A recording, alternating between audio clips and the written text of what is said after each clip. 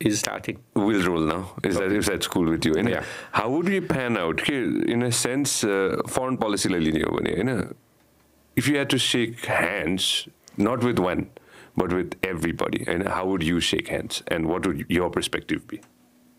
What do you mean shake hands? In a sense, all right, let's move forward in maybe a slightly different approach for the coming decade or 2 decades or a few decades. Mm-hmm. Okay, firstly, Nepalese foreign policy. We follow the principle of non-alignment, which is very good. We do not want to be aligned with any foreign power, especially on security. But over a period of 20-25 years, with the advent of democracy, our foreign policy is not only non-alignment, it's become non-engagement. So this is getting problematic. Now, if you remember 1989, when there was a blockade, there were a lot of countries, European, American countries, saying what India has done is wrong. We had the similar situation 2015. But there was not a single friend who spoke up for Nepal. So what we have to realize is non-alignment is okay. But if we don't engage with global powers, then we are going to run out of friends. Now, there is this misconception in Nepal where people say pro-India, pro-China, pro-America, this guy is close to this. It doesn't work that way. Now, let's just take Bangladesh, for example. In Bangladesh, they're building a Chittagong port. In that port, they've taken assistance from both China and India in the same project. It's not been a problem. Or हाम्रो पञ्चायत टाइममा East West Highway बनाउँदाखेरि some part was done by India, some part was done by China, some part was done by Russia, some part was done by the Europeans. भनेपछि this is how diplomacy works.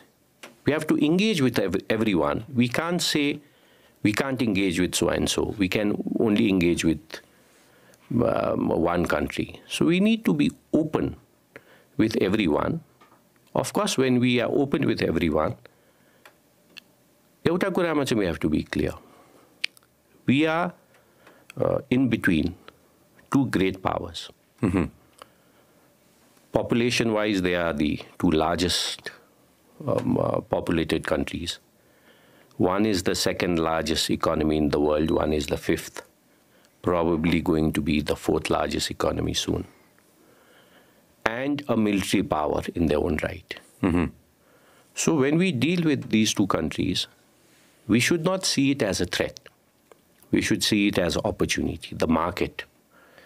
And even if the crumbs fall from the table, it will be enough from us. But we have to know how to get it. Now, what is Nepal's priority?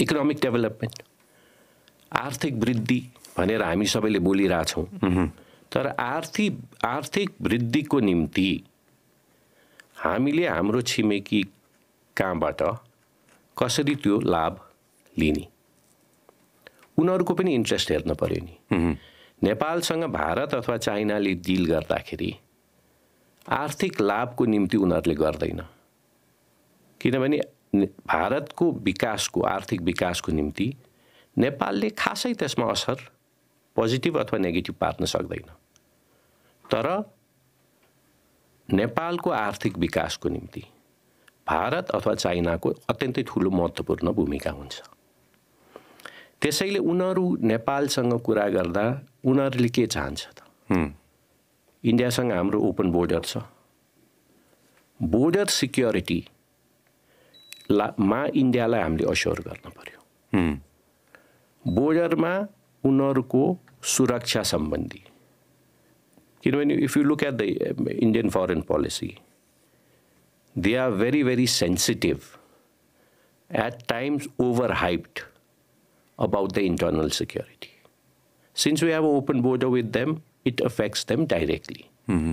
So we have to assure them on the border or in the Nepalese side, we will not do anything, or we will try and prevent anything that are anti-Indian activities. Similarly with China, we are clear on the one China policy. But in the northern border, we have to keep the Chinese feel confident that we are not doing anything, or we are not letting any anti-Chinese activities happen on the northern border. I think your duita kura is crucial. Firstly, we have to be clear what is our expectation, what is our national agenda. अहिलेको national agenda, 30 वर्ष अगाडि it was security, हाम्रो निम्ति पनि. It was हाम्रो internal security को कुरा आउँथ्यो. हाम्रो at some times हाम्रो stability को कुरा आउँथ्यो. अहिले त हाम्रो आर्थिक विकास हो. नेपालको स्वतन्त्रता, नेपालको nationalism, नेपालको independence कोहीले लिएर सक्ने परिस्थिति अहिले छैन. We are a secure nation. तर हामीले आर्थिक विकास गर्नको निम्ति हामीले चाइना र इन्डियाको मार्केट र चाइना र इन्डियाको इकोनोमिक पावरबाट फाइदा कसरी लिने. अब डिप्लोमेसीमा फाइदा मात्र लिएर हुँदैन. It's not a one way traffic, it's two ways traffic. त्यसैले उनीहरूको के हो त चाहना, त्यसलाई पनि हामीले आइडेन्टिफाई र क्लियर हुनुपर्छ. उनीहरूको धेरै चाहनाहरू होला. What is the priority? I may be wrong. होइन, maybe you don't agree with me or somebody else doesn't agree with me. तर I feel both the countries, both our southern and northern neighbor, उनीहरूको internal security को निम्ति नेपालको border, नेपालको bordering areas should not be used knowingly or अथवा unknowingly against their national interest. Fair enough. Personal opinion लिन्छु है sir यसमा हैन. Personal opinion मा if you had to give away हैन थोरै pointersहरु in a sense of diplomacy मात्र हैन. Personal opinion मा with India, what could be the changes that we could make in a foreseeable future where we could benefit?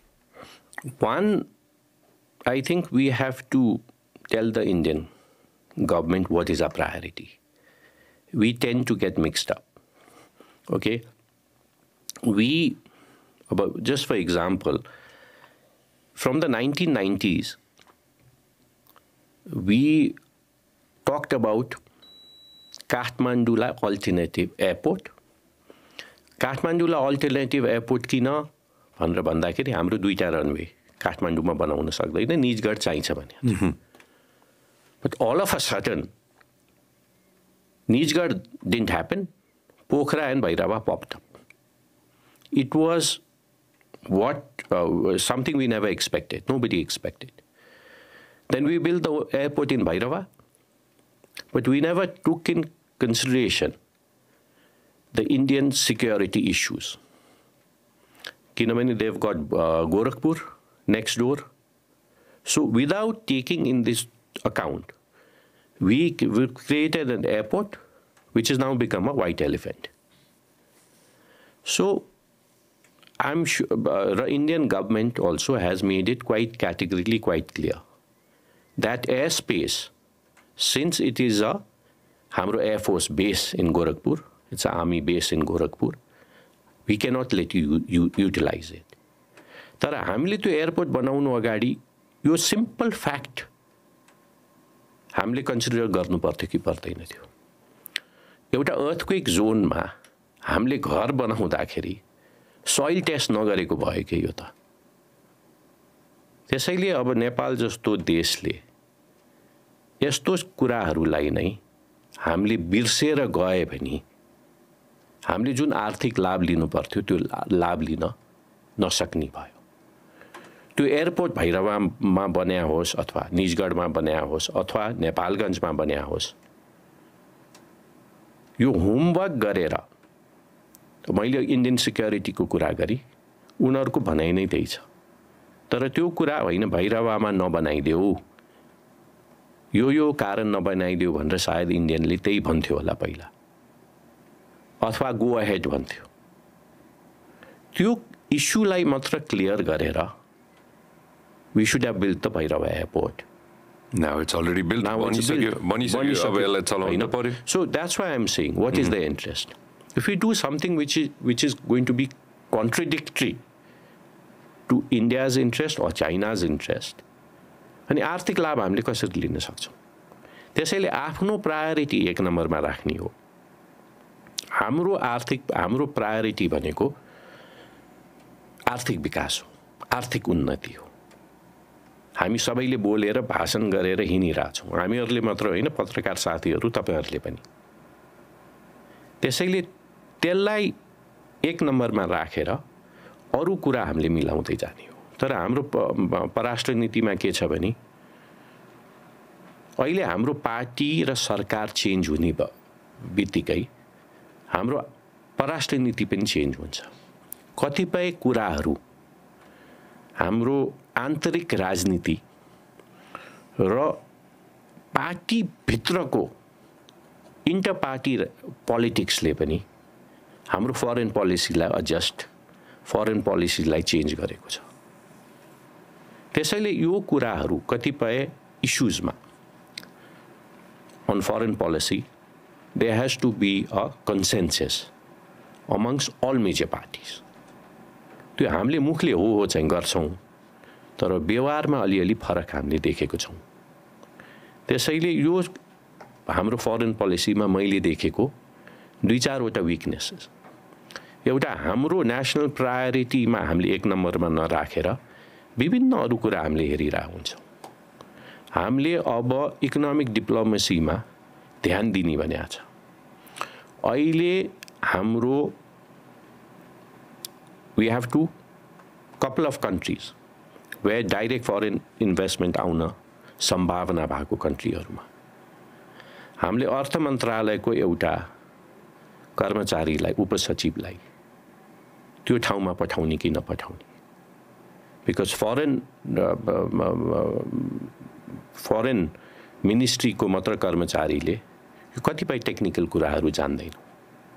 त्यसैले economic डिप्लोमेसीमा time emphasis दिँदाखेरि भाषण मात्र गरेर हैन, हामीले व्यवहारमा पनि उतार्नु पर्यो। त्यसैले यो कतिपय कुराहरूमा चाहिँ हाम्रो कमजोरी भएको छ र मैले अर्को चाहिँ मैले नन इन्गेजमेन्ट के रे नन अलाइनमेन्ट र नन इन्गेजमेन्ट चाहिँ इट गोज टुगेदर। मैले कोहीसँग अलाइन गर्ने भनेको होइन, let's be clear.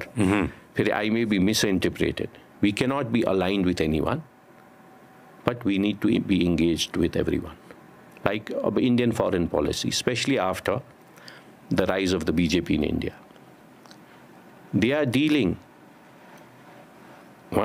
interest ma, Indian interest ma, they are part of the Quad, but they are working closely with Russia. And China is their neighbor. If you look at the trade between India and China, it is not stagnating. If they have issues in border, kei samasya huncha.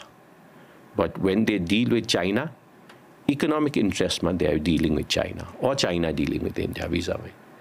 So everybody's got the national interest correct, but we tend to get mixed up with the national interest.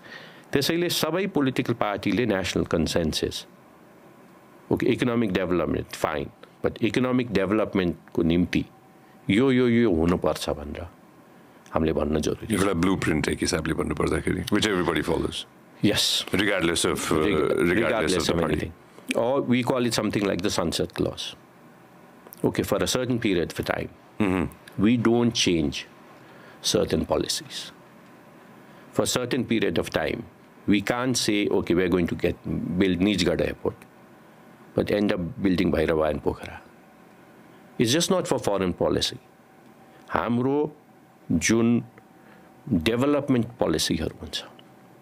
म उदाहरण एउटा दिन्छु। Nijgadh airport बनाउने बेलामा it was plan during गिरिजाप्रसाद's time. Nijgadh airport बनाउने, तर निजगढ काठमाडौँबाट टाढा छ। सो निजगढबाट फास्ट ट्र्याक बाटो बनाउने। फास्ट ट्र्याक बाटो बनाइसकेपछि काठमाडौँमा आउनु अगाडि एक्जिट चाहिँ, because otherwise there will be traffic jam, exit point खोकनामा हुन्छ भनेर आउटर रिङ रोड पनि बनाउने थियो। र त्यसको साथसाथै ड्राई पोर्ट, अहिले हिमाल सिमेन्ट फ्याक्ट्रीमा छ, ड्राई पोर्ट पनि बनाउने, इट्स अ कम्प्लिमेन्ट्री भनेर यो चारवटा project was interlinked with one another. Now the major project there was the Nijgarh airport. Now Nijgarh airport went out of the window. Paile outer ring road is not feasible anymore. Now you've got the fast track. But fast track aisakepachi you've got no exit point or zero point bन्छ। So हामीले हाम्रो योजनाहरू अगाडि बढाउँदाखेरि whims and फ्यान्सीजमा गर्न भएन। अहिले हामीले के गर्छौँ, अब निजगढ एयरपोर्ट हामीले कहाँ राख्ने? एउटा निजगढ एयरपोर्ट भयो, फास्ट ट्र्याक भयो, तर एक्जिट पोइन्टको समस्या। यस्तो पनि कहीँ हुन्छ, कहीँ नभएको जात्रा हाँडगाउँको जात्रा भने जस्तै त्यो। सो दिस इज एउटा उदाहरण जहाँ हाम्रो पोलिसिज चेन्ज। तर यो पोलिसीले हाम्रो मात्र होइन, हाम्रो नेबर्सलाई पनि कन्फ्युज गरिदिन्छ, पोटेन्शियल इन्भेस्टर्सलाई पनि कन्फ्युज गरिदिन्छ। अब फरेन डाइरेक्ट इन्भेस्टमेन्ट पहिला हामीले देयर वाज नो लिमिट, अनि 2 करोड भयो, अनि 5 करोड भयो, एक्ज्याक्ट फेरि 2 करोड भयो। र म एउटा उद्योगपतिले अर्को देशमा इन्भेस्ट गर्नको निम्ति त्यो देशको नीति तथा कार्यक्रमहरू, पोलिसिजहरू हेरेर मात्र मैले इन्भेस्ट गर्छु नि। तर 2-2 वर्षमा विदाउट एनी रिजन त्यो चेन्ज हुने बित्तिकै म किन इन्भेस्ट गर्ने त्यो देशमा? त्यसैले मैले आर्थिक वृद्धि हाम्रो प्रायोरिटी फरेन पोलिसीमा भनेको छ। आर्थिक वृद्धिको निम्ति हाम्रो इकोनोमिक र फाइनान्शियल पोलिसी पनि स्टेबल हुनुपर्छ। सो मैले 1-2वटा कार्यक्रममा यो सनसेट क्लजको बारे पनि कुरा गरेको थिएँ। Specially on major projects, on FDIs, on taxation issue, on repatriation हामीहरू क्लियर हुनुपर्छ। यो चेन्ज हुनु हुँदैन, नत्र नो कन्ट्री अथवा नो इन्स्टिट्युसन अथवा नो व्यापारी नेपालमा लगानी गर्न आउँछ। कसैले पत्याउँदैन भन्ने कुरा भयो नि त यसमा, एक हिसाबले भन्नुपर्दाखेरि, सिम्पल वेमा भन्दाखेरि। So blueprint, I'll get to the blueprint, the election, this blueprint that you've been talking about, that I emphasized, sunset clause बनाएस्तो हैन। I want to track back a little bit. Last year I was lucky enough, I got a little bit of time and I went on a motorcycle ride. Darjeeling सम्म पुग्यो के, and then I went to a few schools here and there, and I missed out on your school, I think, St. Lawrence, if I'm not mistaken. Darjeeling, man. St. Joseph, sorry. I missed out on St. Joseph's. I went to a few others. Stop. School. How was it growing up in Darjeeling? It was fun. More Darjeeling, 9 varsama. Class 4 I was sent. First year was horrible for me.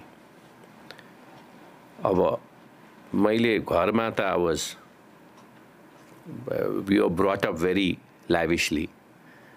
We had a lot of helpers and we were taken very good care of. Boarding school we were just dropped there.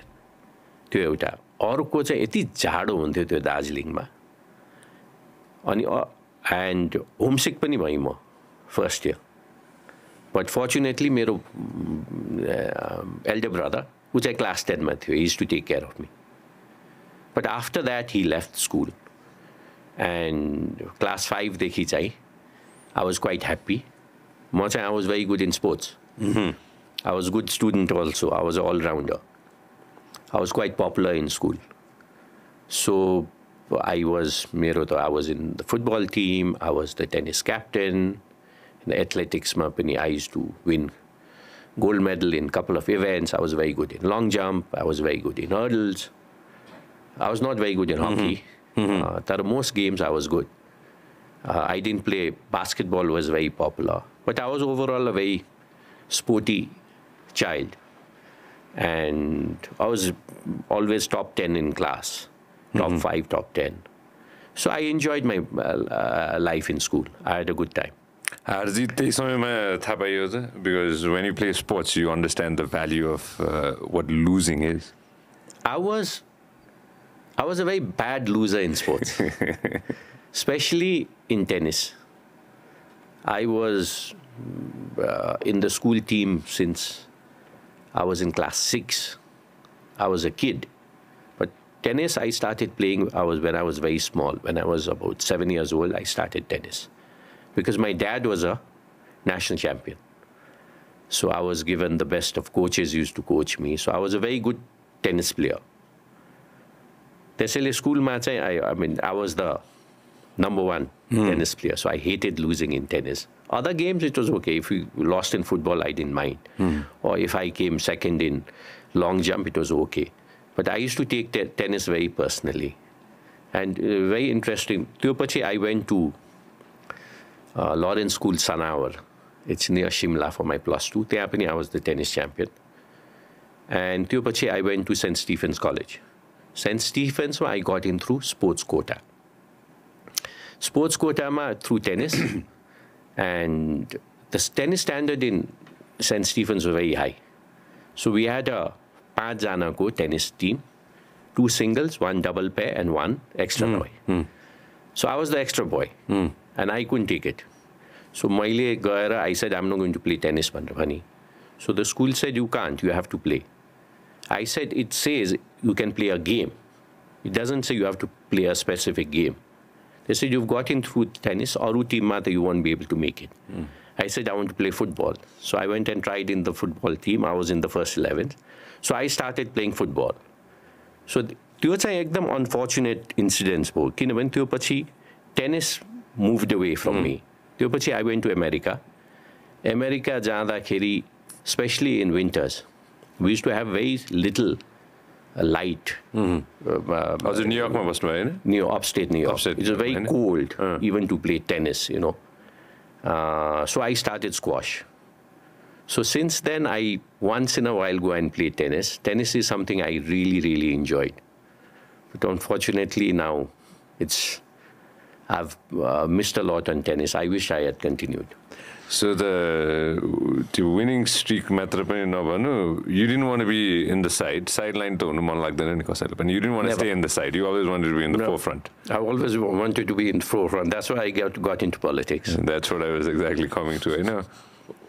What got you inclined to politics? राजनीतिमा के कुराले चाहिँ interest गर्यो हजुरलाई? एउटा त family. You are aware that my family, my father, my uncle, my grandfather, they were all in politics. Paila, my family was leader of the Gorkha Parishad. After the coup, the Gorkha Parishad joined with the Congress party. And since then, we've been with the Congress. So politics ko jaile pani kura गर्दै आइसकेपछि एउटा political interest हो. But मेरो family मा म politics मा जाने भन्ने कुरामा no one thought I would get into politics because alikati amongst the children I was the introvert. चुप्प लाएर बस्थे म. मेरो दाइ चाहिँ अलि outgoing थियो. तर म दिल्लीमा हुँदाखेरि सेन्ट स्टिफन्स कलेज दिल्ली विश्वविद्यालयमा हुँदाखेरि म चाहिँ त्यहाँ जनआन्दोलनको टाइममा 80s हैन? 1989 end of the 80s जनआन्दोलन सुरु भयो. त्यो पछि I was involved with Nepal Student Association. It was a non-political organization. So because of my family background, I got involved politically also. And your Jan Andolanma, I started taking part. I got the students, I took out rallies. This was the first taste of politics, but it was pure fun. Childish. Pure fun, there was nothing more. After that, त्यो मेरो सक्यो म घर एक वर्ष बसिन् त्योपछि America गएँ. I had no political interest. अमेरिकाबाट फर्किएँ, I got married. I had no political interest. I was more into business. But somehow I directly, indirectly, especially मेरो बुवाको चुनावमा मैले बुवालाई हेल्प गर्न जान्थेँ. Then I started realizing my father is not really a politician. He is more of academia. He's an intellect. So I could see people who would make a V line and try and come to me, but used to avoid my dad. But dad was the leader and the candidate. So I realized I was able to grip the imagination of the common people. So I inside felt I could do well in politics. And when the opportunity came about, I got my first break was given to me by हाम्रो तरुण दलमा. म तरुण दलको ललितपुर जिल्लाको सभापति बनी, अध्यक्ष बनी.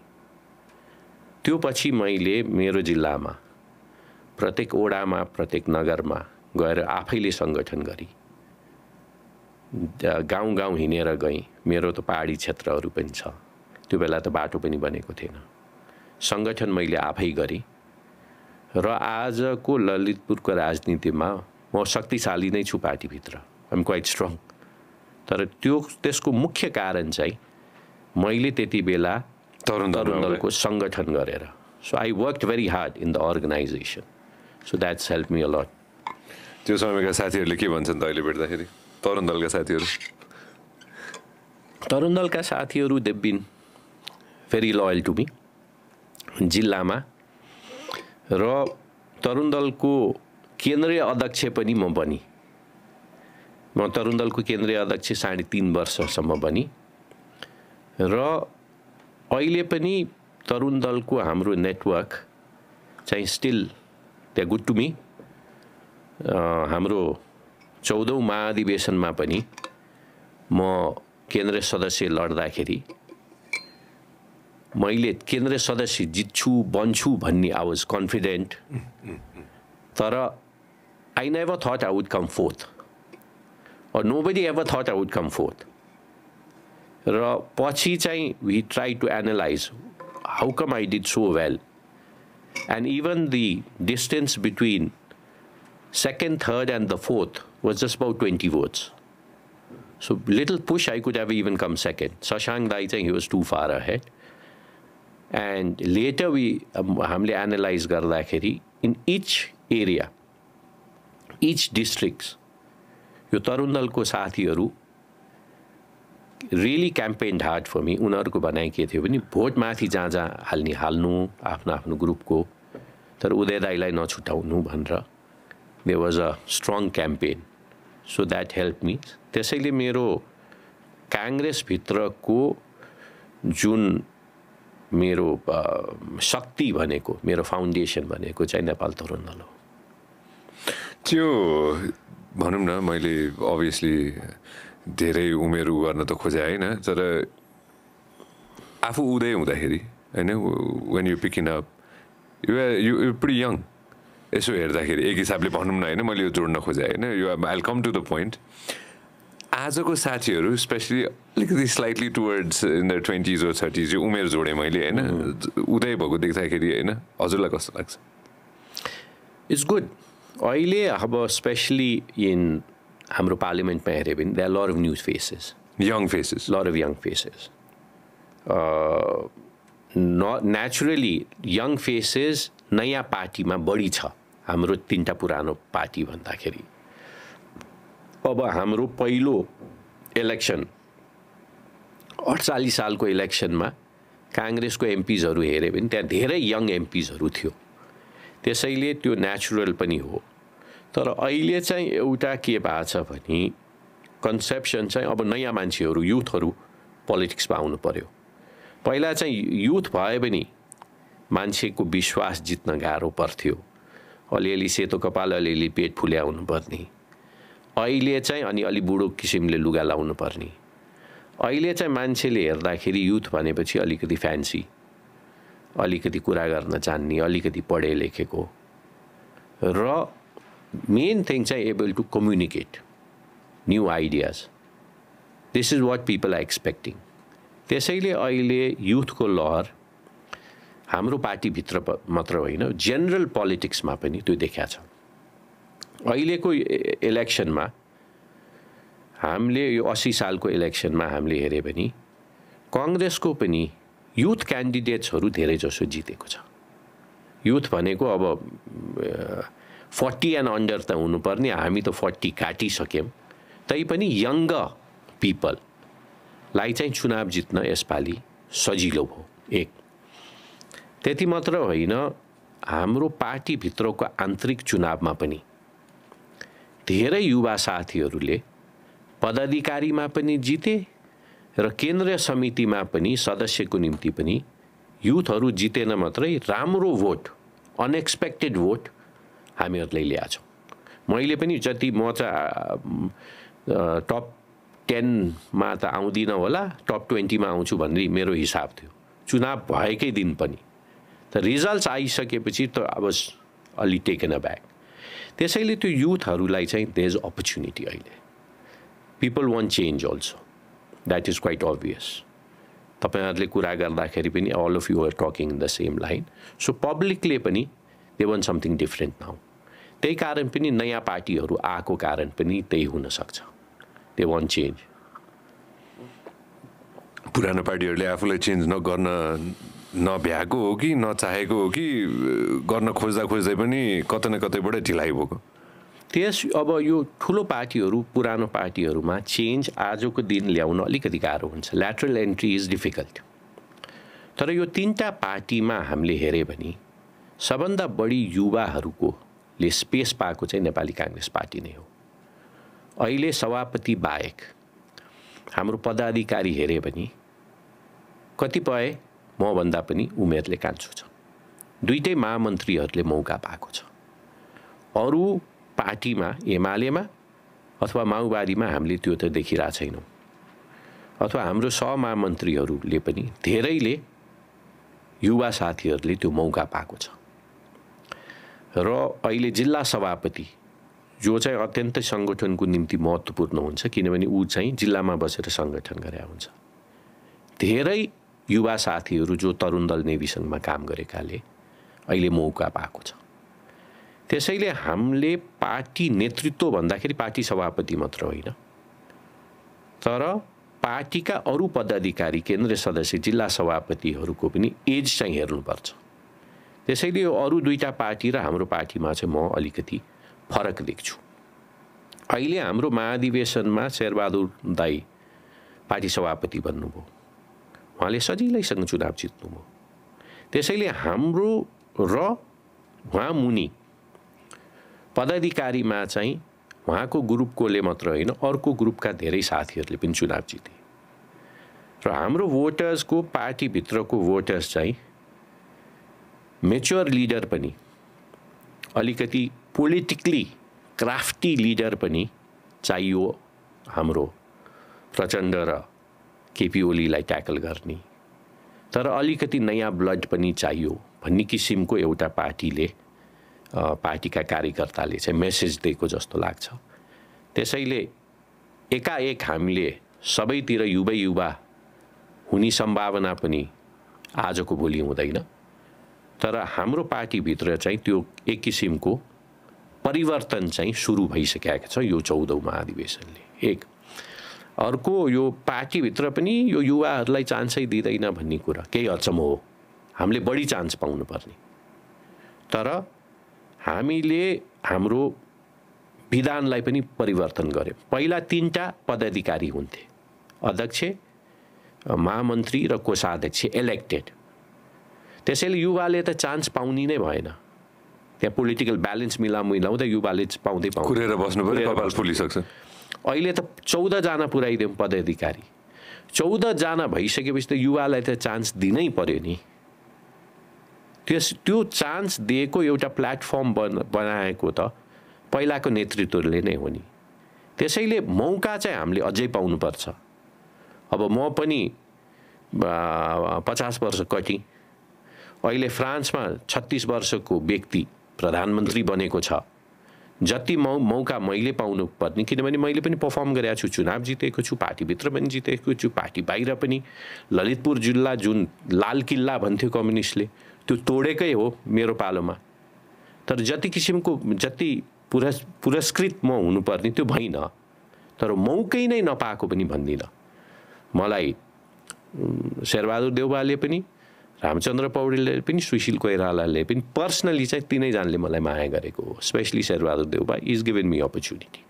But अहिलेको परिस्थितिमा पुराना नेतृत्वभन्दा अलिकति बढी नयाँ नेतृत्वले पाए पनि पब्लिकसँग कनेक्ट गर्न चाहिँ अलि सजिलो हुँदो रहेछ। सो यसमा म एकदम कम्प्लिटली पोलिटिकल जान खोज्दिनँ, तर सबसे पुरानो पार्टीमा पनि त नेतृत्व त बदलिने टाइम पनि भइसक्यो होला नि, मान्छेले पनि त्यही सोचिरह होला नि, होइन? होइन, नेतृत्व बदलिने त अब कन्फर्म भइसक्यो। हाम्रो पार्टी सभापतिले नै म अब छोड्छु भनेर उहाँले बोलिसक्नु भएको छ। अब हाम्रो अधिवेशनको निम्ति 2.5 वर्षपछि छ। सो 2.5-3 वर्षपछि नेपाली काङ्ग्रेसको सभापतिमा शेरबहादुर देउवाले छोडिसकेपछि अब को आउँछ? अब हाम्रै एज ग्रुपको युवा आउँछ कि अलिकति हामीभन्दा अलिकति उमेर पुगेको मान्छे आउँछ कि, त्यो चाहिँ थाहा भएन। तर अरू पार्टीमा त हामीले के देखिरहेछौँ भने केपी ओली त रिपिट हुने देखियो। उसलाई कोहीले च्यालेन्ज पनि गर्न नसक्ने परिस्थिति छ। माओवादीमा प्रचण्ड चेन्ज होला जस्तो लाग्दैन मलाई। हाम्रोमा त पार्टी सभापति आफैले मेरै जिल्ला ललितपुर जिल्लामा आएर म अहिले छोडिरहेको छु, अब यो मेरो अन्तिम हो भनेर हाम्रो ललितपुर जिल्लाको कार्यक्रममै उहाँले बोल्नु भएको छ। भनेपछि अब कङ्ग्रेसमा पनि चेन्ज आउनुपर्छ। यो चेन्ज अलि पहिल्यै आउनुपर्ने हो, तर अब अहिले आउने र पार्टी सभापतिले पनि गेट खोलिदिइसक्नुभयो। र हाम्रो पार्टीमा हाम्रो पार्टी सभापतिले पनि अहिले शेरबहादुर देउवा अल्सो उहाँले पनि च्यालेन्ज गरे हो नि, गिरिजाप्रसाद कोइरालाले च्यालेन्ज गरेर आएको हो। अहिले युथहरूले पनि उहाँलाई च्यालेन्ज गरेको छ। त्यसैले हाम्रो पार्टीभित्र जुन हामीले इन्टर्नल कन्फ्लिक्ट भन्छ, त्यो इन्टर्नल कन्फ्लिक्ट ग्रुपिजमले केही समस्याहरू पनि ल्याएको छ। तर त्यो नभएको भए हाम्रो पार्टीभित्र भाइब्रेन्सी नै आउँदैन थियो। त्यसैले इन्टर्नल कन्फ्लिक्ट हामीले कन्ट्रोलमा राख्न सक्यो भने यसले चाहिँ पार्टीलाई अलिकति प्रोग्रेसिभ बनाउन पनि सहयोग गर्छ भन्ने मलाई लाग्छ। हजुरको फ्रस्ट्रेसन्स के थियो हजुरले पोलिटिक्स जोइन गर्दाखेरि? हजुरको सुरुवाती दिनमा यसो सोच्दाखेरि हजुरको फ्रस्ट्रेसन्स के थियो? मलाई खास फ्रस्ट्रेसन भएन। I been quite lucky. एउटा चाहिँ मेरो 64 सालको चुनावमा म भर्खर अर्ली 30sमा म थिएँ। अब मैले त टिकट पाउँछु भन्ने पनि लागेको थिएन। तर त्यति बेला पार्टी फुटेको थियो। पार्टी फुटिसकेपछि ललितपुर जिल्लाबाट हाम्रो त्यति बेला म प्रजातान्त्रिक काङ्ग्रेस थिएँ र टिकट कोहीलाई दिनु पर्थ्यो। So I was given. अब मेरो फेरि कन्स्टिट्युएन्सी वाज अलिकति लेफ्ट पोलिटिक्सले डोमिनेट गरेको कन्स्टिट्युएन्सी थियो। म त्यति बेला मैले चुनाव हारी माओवादीका नेता सिनियर लिडर वर्षमान पुन मलाई थोरै भोटले उहाँले पराजित गर्नुभयो र त्यति बेला मैले जितेको चुनाव हुन्थ्यो। तर त्यति बेला यति धेरै इन्टिमिडेसन थियो, डर धम्की थियो। 2008 हैन? सो त्यो चुनाव हारिसकेपछि एक किसिमको यो जित्या चुनाव मैले हारेँ भन्ने पनि भयो। तर मैले यति टाइटली म कम्पिट गर्छु भन्ने मलाई लाग्या पनि थिएन। त्यो पछि चाहिँ एक किसिमले मलाई डिस्करेज पनि भएँ। तर चुनाव हारेको केही दिनपछि अब चाहिँ म फिल्डमा उत्रिन्छु भनेर म I really work hard after that. यो सुनौ न किनभने कतिजना साथीहरूले मेबी भनौँ न 3.5 वर्षपछि हेर्दै हुनुहुन्छ होला यो फर्केर होइन अनि त्यसपछि अब चुनावको लहर हुन्छ त्यो समयमा होइन अनि त्यसपछि अब कसैलाई त एक्सप्लेन गर्नु पऱ्यो भने चुनाव हारेको फिलिङ चाहिँ के हुन्छ त्यो दिन त्यो समय चुनाव हारेको मैले अघि भने टेनिस म्याच हार्नु मलाई बढी झट्का लाग्थ्यो चुनाव हार्नुभन्दा चुनाव हार्न चाहिँ अलिकति खिस्सा चाहिँ हुने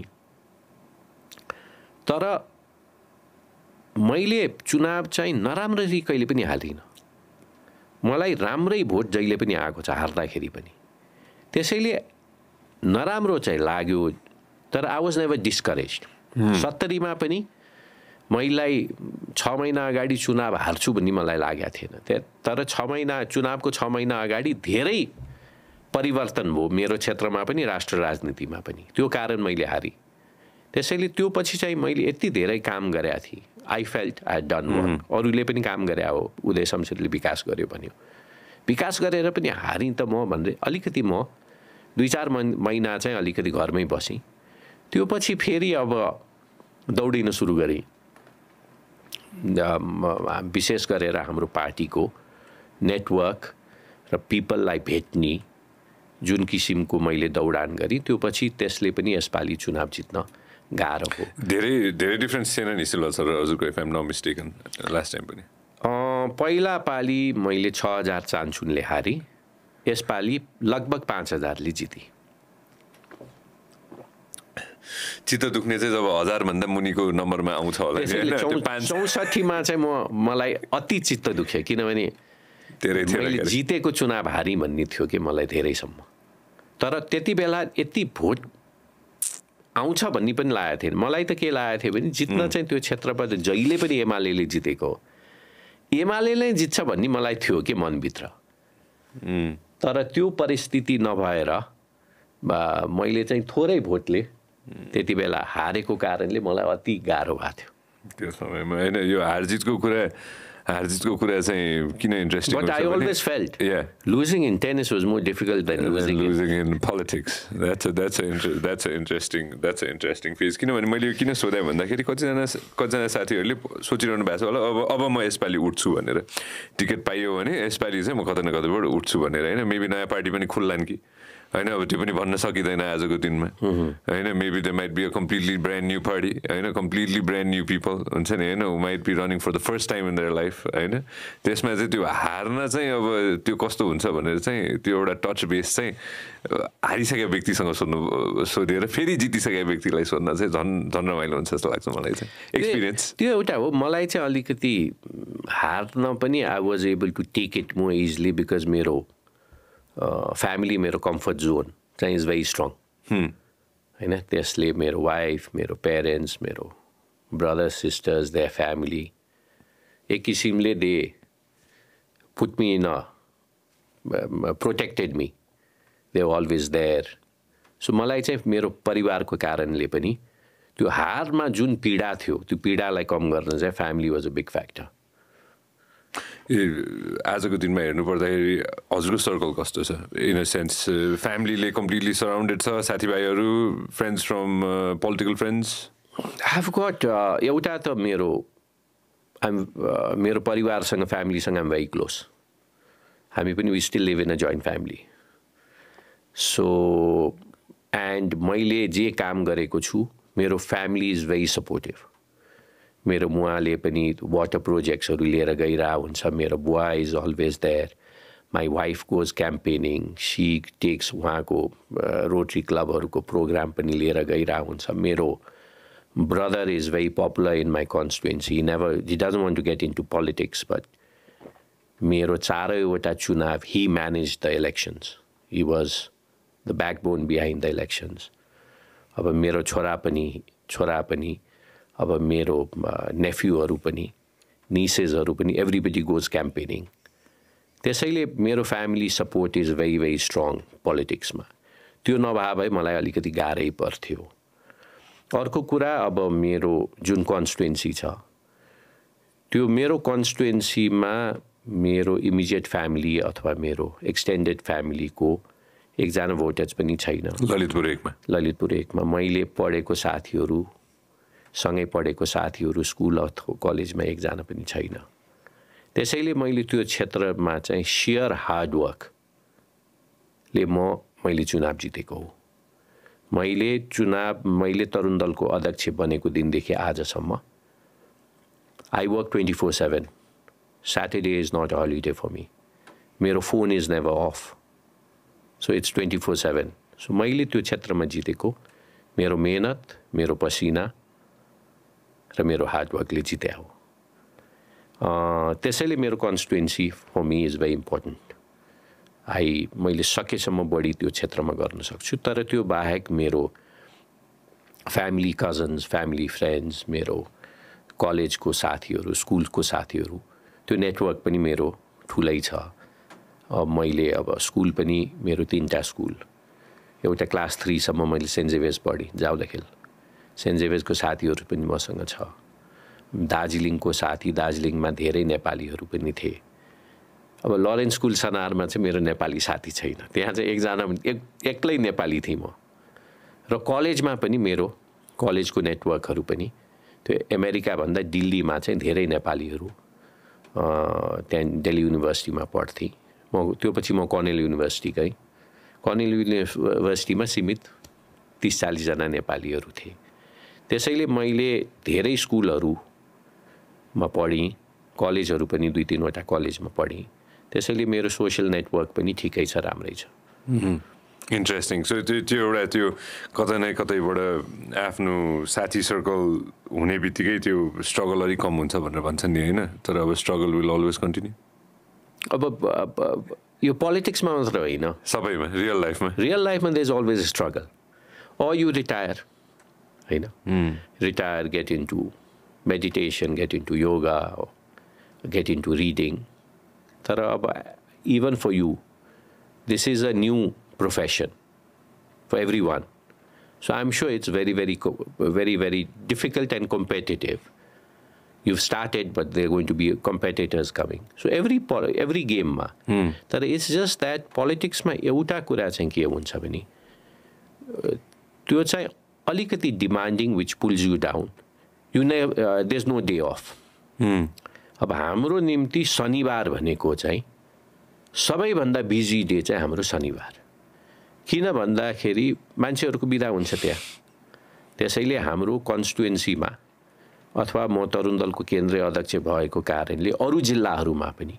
कार्यक्रम कुन दिन राख्ने जुन दिन कार्यक्रममा मान्छेहरू आउँछ कुन दिन मान्छेहरू आउँछ बिदाको दिन भनेपछि हामीलाई त्यो बिदाको दिन चाहिँ झनै व्यस्त हुने अरू दिन फुर्सद नपाउने भएपछि पोलिटिक्समा एउटा गाह्रो चिज चाहिँ यो नेपालमा मात्रै लिमिटेड होइन मेरो कतिपय इन्डियन मेम्बर्स अफ पार्लिमेन्ट छ अमेरिकामा पनि कङ्ग्रेसम्यानहरू छ त्यो Monday to Friday parliament attend गर्यो त्यहाँदेखि 3 डेजको निम्ति यु गो टु यो कन्स्टिट्युएन्सी सो यो नेप्लिज पोलिटिसियनलाई मात्र होइन सबै पोलिटिसियनलाई त्यो विकेन्ड्स चाहिँ कन्स्टिट्युएन्सी केन्द्रित हुँदो रहेछ त्यसैले अब यो पोलिटिक्स भयो that's part of life that is a part of life म straight I will come to the question what's the future of Nepali Congress from your point of view Nepali कङ्ग्रेसको भविष्य हेर्दाखेरि होइन हजुरको पोइन्ट अफ भ्यूबाट होइन because you have a long way to go I already like it's clear cut होइन what's the future Nepali Congress has always been the major player. Exactly. And मेरो lifetime सम्म it will still be a major player. अब कतिपय चुनाव हामीले हारौँला कतिपय जितौँला अब you would probably say how can you say that तर मैले अघि भनिहालेँ unlike एमाले माओवादी आज is a very अब एक किसिमले many people say it is a divided groupism भन्छ but हाम्रो पार्टीमा च्यालेन्ज गर्न चाहिँ मिल्छ we are able to challenge that make I don't see it how many people do you see Sher Bahadur देउवालाई त गगन थापाले पनि च्यालेन्ज गरिरहेछ शशाङ्क कोइराला र शेखर कोइरालाले पनि टाइममा च्यालेन्ज गर्छ, रामचन्द्र पौडेलले पनि च्यालेन्ज गर्यो, हाम्रो गिरिजाप्रसाद कोइरालालाई चिरञ्जीवी वाग्लेले च्यालेन्ज गर्यो, शेरबहादुर देउवाले च्यालेन्ज गर्यो, गिरिजाप्रसादले केपी भट्टराईलाई च्यालेन्ज गरेर त्यहाँ पुग्या हो भनेपछि हाम्रो पार्टीमा टीका लाएर कोहीले नेतृत्व पाउने जस्तो मलाई लाग्दैन, च्यालेन्जै गर्नुपर्छ। त्यसैले च्यालेन्ज गर्न it is a done thing, part of the game. मैले त्यो टाउको मात्र कुरा गरिरहेको छु, जिल्लामा पनि त्यही छ।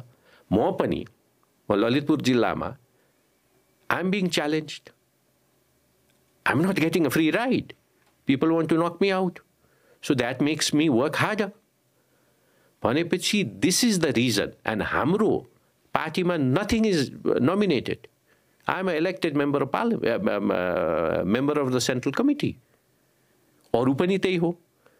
मेरो जिल्लामा ओडादेखि जिल्ला सभापतिसम्म चुनाव भयो भनेपछि हामीले हाम्रो पार्टीभित्र जुन भाइब्रेन्सी छ, एउटा त्यसको डिसएडभान्टेज चाहिँ अत्यन्तै धेरै ग्रुपिजम चाहिँ ल्याइदिँदो रहेछ। तर त्यो पार्टी ग्रुपिजम ल्याए पनि त्यहाँभित्र एक किसिमको सेन्स अफ कम्पिटिसन ले चाहिँ, अनि विशेष गरेर हामी अधिवेशनमा चुनावै लडेर आउनुपर्छ भनेपछि you have to work hard. अरू पार्टीमा त्यति भाइब्रेन्ट पार्टी छैन। Can you imagine Rabi Lamichhane being challenged, त्यो नयाँ पार्टी भए पनि। So that's what I am coming to, हैन? नयाँ पार्टीलाई के भन्ने त त्यसमा? नयाँ पार्टीलाई पनि unfortunately for Nepalese politics and for the Swatantra party धेरै छोटो समयमा टु मेनी कन्ट्रोभर्सिज। अर्को कुरा, ideologically the people from the left to very liberal thinking भनेपछि who is going to, and it is to a large extent it is a one man show. People voted this time. By election मा पनि main election मा पनि रवि लामिछानेलाई vote हाल्यो, and उहाँहरूको network organisation बनिसकेको छैन। तर त्यही नेतृत्व अब कन्ट्रोभर्सीमा परिसकेपछि कति त्यो पार्टीलाई अफेक्ट गर्छ, it's hard to say, but it is going to hamper Swatantra पार्टीको भविष्यलाई चाहिँ it will hamper, because it is to a large extent personal based party हो, पर्सनालिटी बेस्ड पार्टी हो। त्यसैले यसले चाहिँ केही असर चाहिँ पारेको छ। अघि भनी धेरै छिटो विवादमा मुख्य मान्छे नै परिसकेपछि उहाँले के गर्नुभयो गर्नु भएन भनेको कुरा पेपरमा आएको ठिक होइन, तर प्रत्येक एक महिनामा नयाँ कन्ट्रोभर्सीमा डुबिसकेपछि नयाँ पार्टी त्यसको पुरानो पार्टीमा कन्ट्रोभर्सीमा आए पनि त्यो नेटवर्कले थाम्दिन्छ, तर नयाँ पार्टीको त्यो नेटवर्क हुँदैन। हामीले नेपाली कांग्रेस बीपी कोइराला भएको बेलामा राम्रै थियो, उहाँ नभएपछि पनि अरूले थेक्दियो पार्टी। कृष्णप्रसाद भट्टराई र हाम्रो गणेशमान बुवा नभए पनि गिरिजाप्रसादले त्यो पार्टी थेक्दे। पार्टी मात्र होइन, उहाँले टोटल इकोनोमिक नेपालको टोटल इकोनोमिक रिफर्म उहाँकै समयमा भयो। He was replace by Sher Bahadur Deuba and Ramchandra पौडेलको सुशील कोइरालाको नेतृत्वले he was replaced by them. Party moved on. भोलि यो तीनटा नेता हुँदैन, अरू नेतामा जान्छ। We will move on. र reason we will move on is हाम्रो पार्टीमा च्यालेन्ज गर्ने अधिकार मसँग पनि छ र मलाई च्यालेन्ज गर्ने मान्छेहरू पनि छ। So it is a very vibrant party. Lot of people compare us with Nepali Indian Congress. It is a very unfair comparison because त्यो पार्टीमा च्यालेन्ज गर्ने ठाउँ छैन। हाम्रोमा हामी आजको दिनसम्म टिकेको, बीपी कोइरालालाई पनि च्यालेन्ज गरे, आज शेरबहादुरलाई पनि च्यालेन्ज गरिरहेछ, भोलि गएर शेरबहादुर देउवालाई जसले रिप्लेस गर्छ उसलाई पनि हामी च्यालेन्ज गर्छौँ। सो भर्खरै आएको पार्टीहरूमा पनि च्यालेन्जेस सुरु गर्नुपर्छ भन्नुभयो त एक हिसाबले भन्दाखेरि अरू त्यो हुनुपर्छ त्यो च्यालेन्जेस हुनुपर्छ ग्रुपिजम हुनुपर्छ भाइब्रेन्सी हुनुपर्छ सब ग्रुप हुनुपर्छ नत्र पार्टी सफाई नगर्ने रहेछ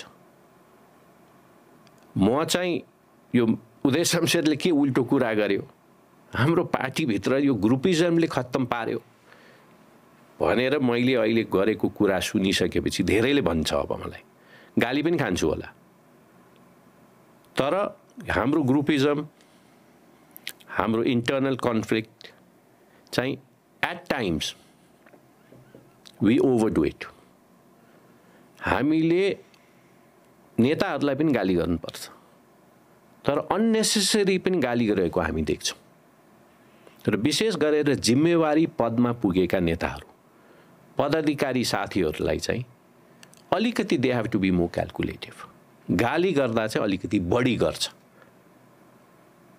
त्यसैले अलिकति वी हेभ टु केही कमजोरी छ देजल हामीले नेपालीमा भन्ने गर्छ लक्ष्मण रेखा ग्रुपिजमको कारण लक्ष्मण रेखा क्रस गर्न हुँदैन तर ग्रुपिजम र कम्पिटिसन नभए भने पार्टी भाइब्रेन्ट बन्दैन नयाँ मान्छेले ठाउँ पाउँदैन नयाँ मान्छेले ठाउँ पाउँदैन नयाँ मान्छेले ठाउँ नपायो भने गाह्रो हुन्छ त्यसपछि नयाँ पार्टी आउँछ अब म के भन्नु थियो भने पनि मैले भन्नै परेन होइन हेरौँ न 3 वर्ष 3.5 वर्षभित्र के हुन्छ समयले बताउँछ नि let me add some coffee for you युवा नेतृत्वको सरकार हेर्न सकिन्छ होला अब आउने अर्को चुनावमा सर एकदम ब्रिफली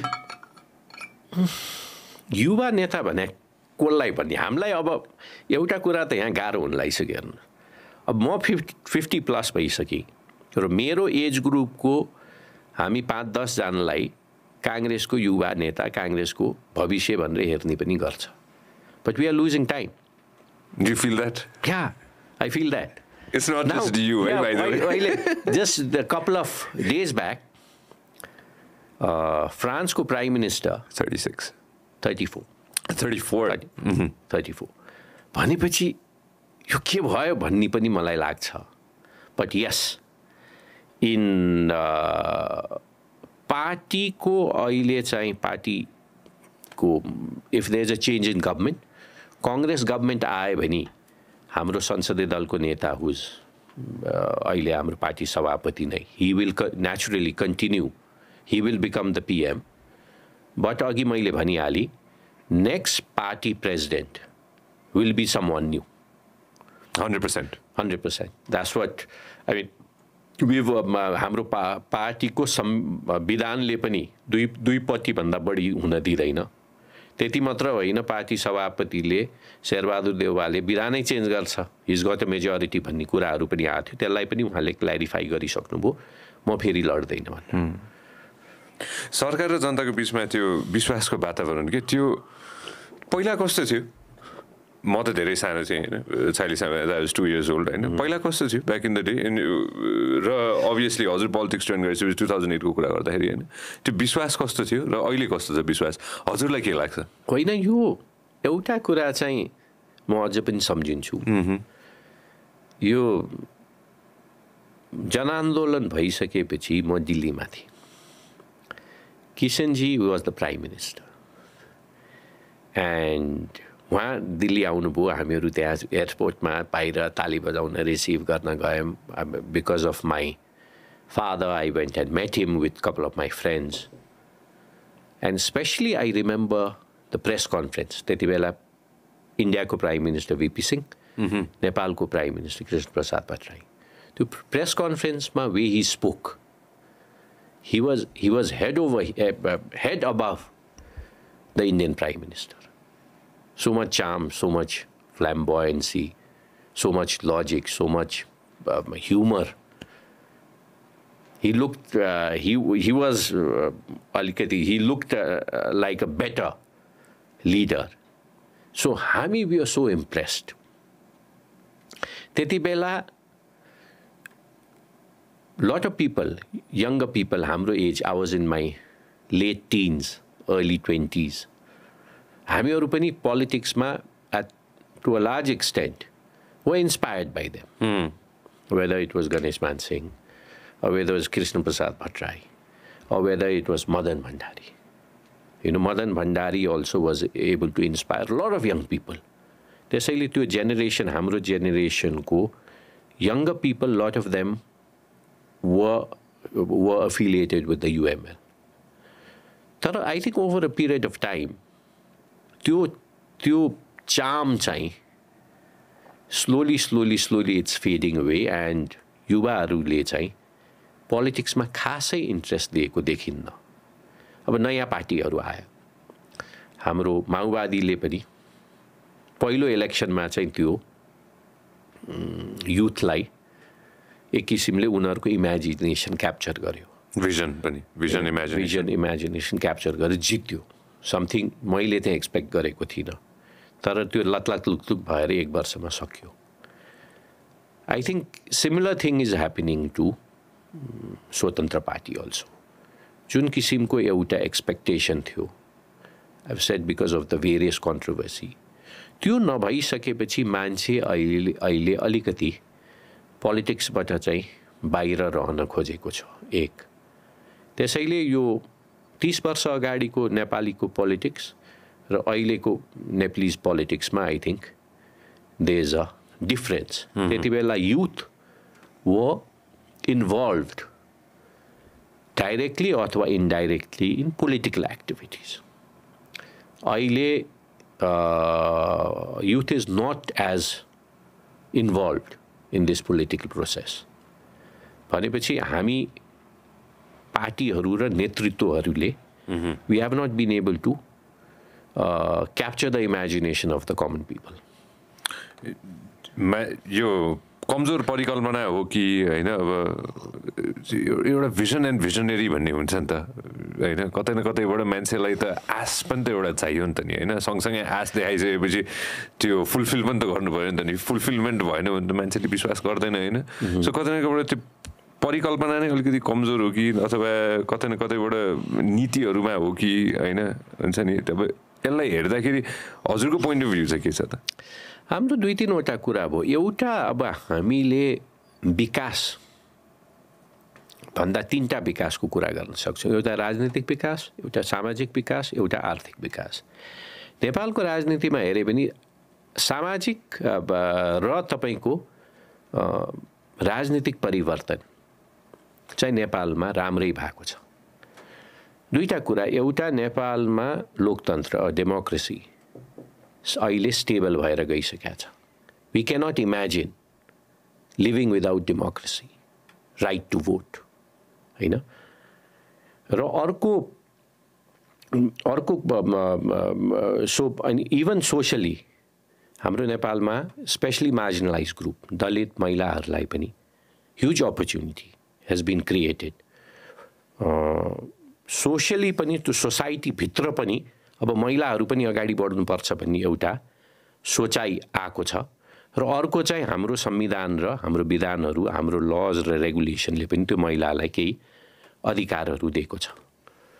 तर हामीले जुन आर्थिक वृद्धि गर्नुपर्ने, जुनहरू हाम्रो छिमेकी मुलुकले गरे, मैले भारतको कुरा गरेँ होइन, जुन अहिले श्रीलङ्का अहिले 2-4 वर्षमा प्रब्लममा भयो, तर त्योभन्दा अगाडिको श्रीलङ्काको आर्थिक वृद्धि हेरौँ अथवा बङ्गलादेशको हेरौँ अथवा साउथ इस्ट एसियाको हेरौँ, त्यो लेभलमा चाहिँ नेपाल जान सक्यो. नेपालमा विकासै भएन भन्न चाहदिनँ, विकास भयो, तर we could have done better.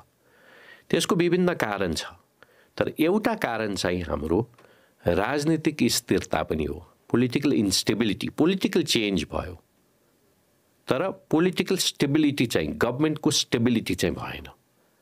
त्यसले चाहिँ हाम्रो इकोनोमिक पोलिसीहरूमा पनि परिवर्तन ल्याएको छ. र हामीले नेपालमा चाहिँ पोलिटिक्स र इकोनोमिक्सलाई छुट्याउन सकेनौँ.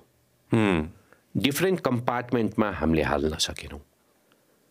हाम्रो बङ्गलादेशमा पनि योभन्दा पहिला 15 वर्ष अगाडि धेरै यो 2 जना महिला नेताहरू त्यहाँ जुदा जुदै हुन्थ्यो. श्रीलङ्कामा पनि there was a civil war for a long period of time. तर इकोनोमिकली उनीहरूको पोलिसीहरू चाहिँ चेन्ज भएन. हाम्रो चाहिँ with the change of government there was change in policies also. मैले अघि पनि इन द सुरुमा फरेन पोलिसीकै इस्युमा यो कुरा पनि मैले ल्याएँ. मैले निजगढ एयरपोर्ट भैरवा पोखरा एयरपोर्टको कुरा गरेँ, मैले फास्ट ट्र्याक र एक्जिट पोइन्टको कुरा गरेँ, मैले तपाईँको foreign direct इन्भेस्टमेन्टमा minimum level going up and down for no damn reason को कुरा पनि गरेँ। त्यसैले political changes change in government भएर मलाई धेरै समस्या छैन, तर हाम्रो नेपालमा पोलिटिकल गभर्मेन्ट चेन्जले पोलिसी चेन्ज गर्दे, द्याट इज भेरी डेन्जरस। त्यो कारण हाम्रो इकोनोमिक डेभलपमेन्ट नभएपछि अहिले धेरै युवाहरू नेपाल बाहिर जाने विभिन्न कारण छ। एउटा त ल्याक अफ अपर्च्युनिटी हैन, अर्को चाहिँ बेटर अपर्च्युनिटी हैन। There are lot of people who have jobs Of course. but they are giving up the jobs and going because of better opportunity. Third group is the curiosity. जाउन विदेशहरू भन्ने that is there and every युवामा त्यो हुन्छ। तर यो त्यो तीनटा मध्ये lack of opportunity or no opportunity चाहिँ बढ्दै गयो कि अहिले बाध्य भएर जाने मान्छेको संख्या बढ्यो। क्युरियोसिटीमा गएको मान्छे इज नट अ प्रब्लम, अथवा बेटर अपर्च्युनिटीको निम्ति गएको मान्छे, यहाँ मैले 30,000 कमाइरहेको छु त्यहाँ गएर 80,000 कमाउँछु भनेर जानेलाई पनि प्रब्लम छैन। तर अपर्च्युनिटी नै यहाँ कम देखिसकेपछि त्यहाँ चाहिँ अलिकति हामीले बढी इकोनोमिक डेभलपमेन्टलाई र बेसिक कुरो म चाहिँ एउटा कुरामा क्लियर छु, इकोनोमिक डेभलपमेन्टलाई stable economic policy, stable development policy चाहिँ हुनुपर्छ। त्यो भए भने नेपालको विकासमा अत्यन्तै धेरै सहयोग पुग्छ भन्ने मलाई लाग्छ। तर त्यो हुन गाह्रो जस्तो लाग्यो। त्यसैले maybe we need to rethink about how to create a stable government. We need to rethink about the यो चुनावी प्रक्रिया जुन हाम्रो संविधानमा छ त्यसलाई पनि रिथिंक गर्ने कुराहरू अहिले मिडियामा पनि आएको छ। अहिले मैले पनि विभिन्न प्रोग्रामहरूमा पनि यसको अल्टरनेटिभहरूको कुरा पनि राखेको छु। पार्टीभित्र पनि हाम्रो पार्टीभित्र पनि यो सिस्टम ठिक भएन, यो चेन्ज गर्नु पर्यो भन्ने कुराहरू मैले मात्र होइन, हामी युवाहरूले मात्र होइन, अलिकति उमेर पुगेका नेताहरूले पनि यसमा चाहिँ प्रब्लम अहिले देख्यो है भनेर एक किसिमको अहिले चाहिँ पार्टीभित्र पनि पार्टी बाहिर पनि मिडियामा पनि बुद्धिजीवीमा पनि वकिलहरूमा पनि कन्स्टिट्युसनल एक्सपर्टहरूमा पनि एक किसिमको यो डिबेट चाहिँ सुरु भएको छ। अल्टरनेटिभ अप्सन्सहरू के होला त? मेरो विचारमा 3 अप्सन्स। 1, हाम्रो नेपालभित्र यो समानुपातिक प्रतिनिधित्व अत्यन्तै जरुरी छ। वी हैव टू, किनभने यो बाहुन क्षेत्री मेल यो बाहुन क्षेत्री पुरुषले यो देशको राजनीति कम्प्लिटली डोमिनेट गरे, ब्युरोक्रेसी, सिक्योरिटी फोर्सेस। सो समानुपातिक प्रतिनिधित्व नभए भने अरू जनताले ओनरशिप यो देशको फिल गर्दैन। त्यसैले यो समानुपातिक प्रतिनिधित्व जरुरी छ। तर हामीले समानुपातिक प्रतिनिधित्व लोअर हाउसमा 40% गरिसकेपछि स्टेबल गभर्मेन्ट आउन गाह्रो हुन्छ। उदाहरणको निम्ति 2015 सालमा नेपाली कांग्रेसले 2/3 ल्यायो, तर त्यही इलेक्सन यो सिस्टममा भएको भए कांग्रेसको बहुमत आउँदैन थियो। फर्गेट 2/3 बहुमतै आउँदैन। भनेपछि what we can do is upper हाउसमा समानुपातिक अप्पर हाउसमा हामीले एउटा लग्न सक्छौँ। 2, हामीले होइन समानुपातिक प्रतिनिधित्व लोअर हाउसमै गर्नुपर्छ भने ठिकै छ, लोअर हाउसमा गरौँ, तर either 25% seat or 33% seat rotation बेसिसमा महिला र दलितको निम्ति गरौँ। Okay, that is another alternative. Third alternative मेरो, this is my view point, अरू alternative you all should come up with, or people should also give, or we go for a directly elected prime minister. होइन, so these are the 3 alternatives. Directly elected prime minister को बारेमा म पनि संविधान सभाको सदस्य थिएँ, हुँदैन भनेर मैले त्यही मञ्चमा उठेर बोलेको हो। तर maybe it was a mistake. होइन, That's how we feel now. Because we don't have a stable government. हामी पोलिटिशियन पनि मैले यो बोलेको थियो, गिरिजाप्रसादले यो भनेको थियो, बीपी कोइरालाले यो भनेको थियो, सुवर्ण शमशेरले यो बोलेको थियो भनेर त्यसलाई नै रिपिट गरिरहनु मिल्दैन। टाइम र परिस्थिति अनुसार हामी चेन्ज नभयौँ भने we will not be able to grip the youth, नयाँ जेनेरेसन्स। त्यसैले हामीले अब यो मैले फेरि दोहोऱ्याउन चाहन्छु, स्टेबल गभर्मेन्टको साथसाथै समानुपातिक प्रतिनिधित्व हुन जरुरी छ। We have to how to balance. उदाहरण दिन्छु, अहिले हाम्रै देशमा 3 लेयरको गभर्मेन्ट छ। स्थानीय तहमा हामीले के देखाएका छौँ भने स्टेबल गभर्मेन्ट पनि हुन्छ, कम्प्लिट स्टेबिलिटी पनि छ, मान्छेले त्यो चेन्ज पनि देखाएछ, मान्छेलाई मन परेको छ, समानुपातिक प्रतिनिधित्व पनि छ। मेयर कि उपमेयर from the same party cannot be of the same sex, अथवा वार्ड अध्यक्ष is a open competition, but 2टा रिजर्भ सिट दलित र महिलालाई त गरेका छ भनेपछि that is a formula. So we have to come out with a new formula where it gives you stable government, or even if it doesn't give you stable government, stable policy होस्, विकास आफै हुन्छ। त्यसमा चाहिँ अब हामीहरू केन्द्रित हुनु जरुरी छ। हाम्रो पार्टीभित्र पनि यो पोलिटिकल चर्निङ चाहिँ सुरु भएको छ। I'll come to a person's name हैन, जनरली म अभोइड गर्छु हैन। ब्यालेन्स शाहको कुराकानी गर्नु पर्दाखेरि, मेरो ब्यालेन्स शाहको कुराकानी गर्नु पर्दाखेरि हजुरको थट प्रोसेस के छ? द चेन्ज जुन मान्छेले खोजेको छ, जो मान्छेले पाइरहेछन् भन्ने फिलिङ छ एउटा हैन, जुन चेन्जेस अलमोस्ट एभ्री डे मिडियामा मान्छेले सुन्न पनि पाउँछन्, कतिलाई चित्त बुझ्ला, कतिलाई चित्त नबुझ्ला हैन। हजुरको थट प्रोसेस के छ अब काठमाडौँमा? He is something completely different हैन। एउटै नेपाली पोलिटिसियन होला जसले पब्लिकसँग इङ्गेजै गर्दैन उसले, but at the same time they are certain changes जसले उसले जो गरेको छ त्यसले चाहिँ काठमाडौँको पब्लिकले अप्रिसिएट पनि गरेको छ। बट अब जो मान्छेले यो सिंहदरबारै जलाइदिन्छु भन्ने जस्तो कुरा पनि गरिसकेपछि I'm not able to judge him. He seems focused. He seems sincere. But he seems very, very unpredictable. So, personally, I don't know Valencia. I've never met him. एक दुईवटा प्रोग्राममा सँगै मञ्चमा हामी बस्यौँ होला। I've never spoken to him. I don't know him. तर बाहिरबाट हेर्दाखेरि अरूभन्दा अलिकति फरक छ। उहाँले केही कामै गरेका छैन भन्न पनि चाहदिनँ, किनभने जनताले हिज पर्फर्म्ड भनेको छ।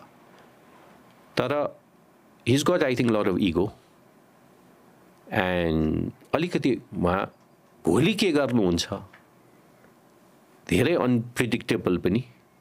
I see him as a very unpredictable politician. But I can't go too much in detail because I don't, personally, I don't know him. Politics like define, how would you define it on today's date? Look, politics, whether it is today's date or yesterday's date, politics, whether it is in India or politics in America within the Republican Party with Trump and Democratic Party ma Biden, it's more or less the same. Politics, the character of politics doesn't change. Politicians change. Political parties change. Chanakya ko time dekhe aajasamma, nature of politics hasn't changed. Whether it is Nepal, or whether it is the US, Japan, or whether it is the 21st century, or whether it is the Greek or the Roman civilization, or the Mauryan dynasty or Prithviraj Shahko time, or the Malla Rajaruko time. Politics uhi ho. It's crafty, conniving, ruthless. It's always there. So politics चाहिँ फरक हुँदैन। देश हेरेर फरक पनि हुँदैन, परिस्थिति हेरेर पनि फरक हुँदैन। तर पोलिटिशियन्स पर्सनालिटिज चाहिँ परिवर्तन हुन्छ, चेन्ज हुन्छ, फरक आउँछ, सोचाइ फरक हुन्छ. The nature of the game doesn't change. The few things, before conversation, I just want to touch base on this. We talked about democracy. Monarchy को कुरा अहिले कुरा पनि भइरहेछ. एक दिन अगाडि हो कि 2 दिन अगाडिको कुरा होला हैन. प्रधानमन्त्रीले पनि भन्नुभएको थियो इन्भेस्टिगेसन गर्ने सोच छ एउटा भनेर 2001 मा जे भयो हत्याकाण्डको कुरामा हैन. हजुरको पोइन्ट अफ भ्यू के छ? फ्युचर के होला? Monarchy, I think once it's in any country, monarchy एकचोटि रिप्लेस भइसकेपछि अथवा राजतन्त्र, राज संस्था हटाइसकेपछि फेरि फर्केको उदाहरण अथवा लामो समयको निम्ति फर्केको उदाहरण खासै हामीले देख्दैनौँ. भनेपछि अब खोला एकचोटि बगिसकेपछि त्यो खोला फर्किन पनि गाह्रो हुन्छ.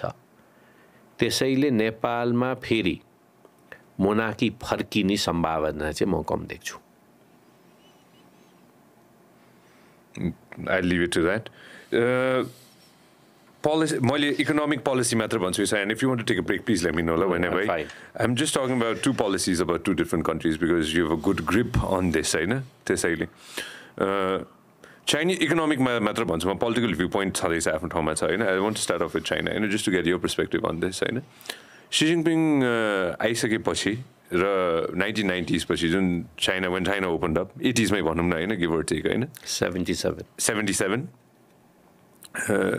आजको दिनमा how they've developed that country to a level that probably a lot of people had never imagined. हामीले सिक्नु पर्ने कुराहरु भने anything that you want to just go ahead and take a model from China and insert in ours. पहिला चाइनाबाट जान्छु म हैन. हजुरको दिमागमा के आउँछ? What could we completely go ahead and adapt? Deng Xiaoping. Ooh. One thing what he said. It doesn't matter whether the cat is black or cat is white. It has to kill the damn mice. Exactly. So that हाम्रो नेपालमा पुँजीको जरुरी छ. We need money. So in order to get money, it doesn't matter who gets the money. How do we, whether the bank gets the money, whether foreign direct investment, whether Nepal भित्रै त्यो हुन्छ, हामीलाई विकासको निम्ति पुँजी चाहिन्छ. अनि मात्र अरु कुरा आउँछ. त्यसैले Chinese political system was one party rule, but they opened up the economy. China सँग आवश्यक पैसा थिएन, तर China सँग population थियो, China सँग market थियो. उनीहरुले त्यो market पैसा भएको मान्छे, पैसा भएको देशलाई देखाइदियो. उनीहरु आयो. It's very simple. Manpower पनि थियो नि त. मान्छे थियो भन्ने बित्तिकै that's what you're referring to, हैन? 70s मा. They had manpower. Manpower त्यति train थिएन, but they had a huge potential market. तर they had a disciplined labor. त्यसैले तर हाम्रो चाइनिज मोडल र नेपालीज मोडल कम्पेयर गर्न अलिकति गाह्रो हुन्छ, हैन? तर कन्सेप्ट चाहिँ के हो भने चाइनाको विकासको निम्ति, भारतको विकासको निम्ति, नेपालको विकासको निम्ति, जापानको विकासको निम्ति, जर्मनीको विकासको निम्ति पुँजीको आवश्यक पर्यो. सेकेन्ड वर्ल्ड वार पछि जापान र जर्मनीको पनि इकोनोमी ध्वस्तै भएको थियो नि. तर उनीहरुले अमेरिका जापान र उसले त रसियाबाट गरेन. अमेरिकाबाट पैसा लिन उनीहरु तयार भए. पुँजीको आवश्यक पर्यो. त्यसैले कुनैबाट पुँजी लिँदाखेरि, कुनैबाट हामीले पैसा लिँदाखेरि हामीलाई त्यसमा we don't have to feel shy. लाज मान्नु परेन के. पैसा विदेशीको यहाँ आएर हामी लाज मान्नु परिस्थितिबाट हामी मुक्त हुनुपर्छ. केही हेर्नुस्, यो केही वर्ष अगाडिसम्म हामी म पहिलो पाली संसदमा हुँदाखेरि PTA power trade agreement Sushil Koirala हाम्रो आदरणीय नेताले इन्डियासँग साइन गर्नुभयो. There was lot of controversy. I don't understand why there was controversy, but खोला बेच्यो भन्ने जुन कन्सेप्ट पञ्चायत कालमा कांग्रेसलाई हान्न सुरु गरे, कम्युनिस्टहरूले पनि त्यही टेकअप गर्यो. अब काउली बेच्न चाहिँ हुने रे, खोला बेच्न नहुने भन्ने कहीँ हुन्छ. खोला भनेको बिजुली खोलाबाट उत्पादन हुने. त्यसैले यो चाहिँ एक किसिमको प्रोसेस हो. तर एउटा म आग्रह अनुरोध नेपाली नागरिक बुद्धिजीवी साथीहरू र विशेष गरेर कम्युनिस्ट पार्टीका साथीहरूलाई पनि चाइनाबाट सिक्नु, चाइनाको उदाहरण दिउँ. किनभने कुनै पनि देश पूर्वाधारको विकास नगरिकन अगाडि बढ्न सक्दैनौँ र पूर्वाधार विकासको निम्ति पैसा चाहिन्छ.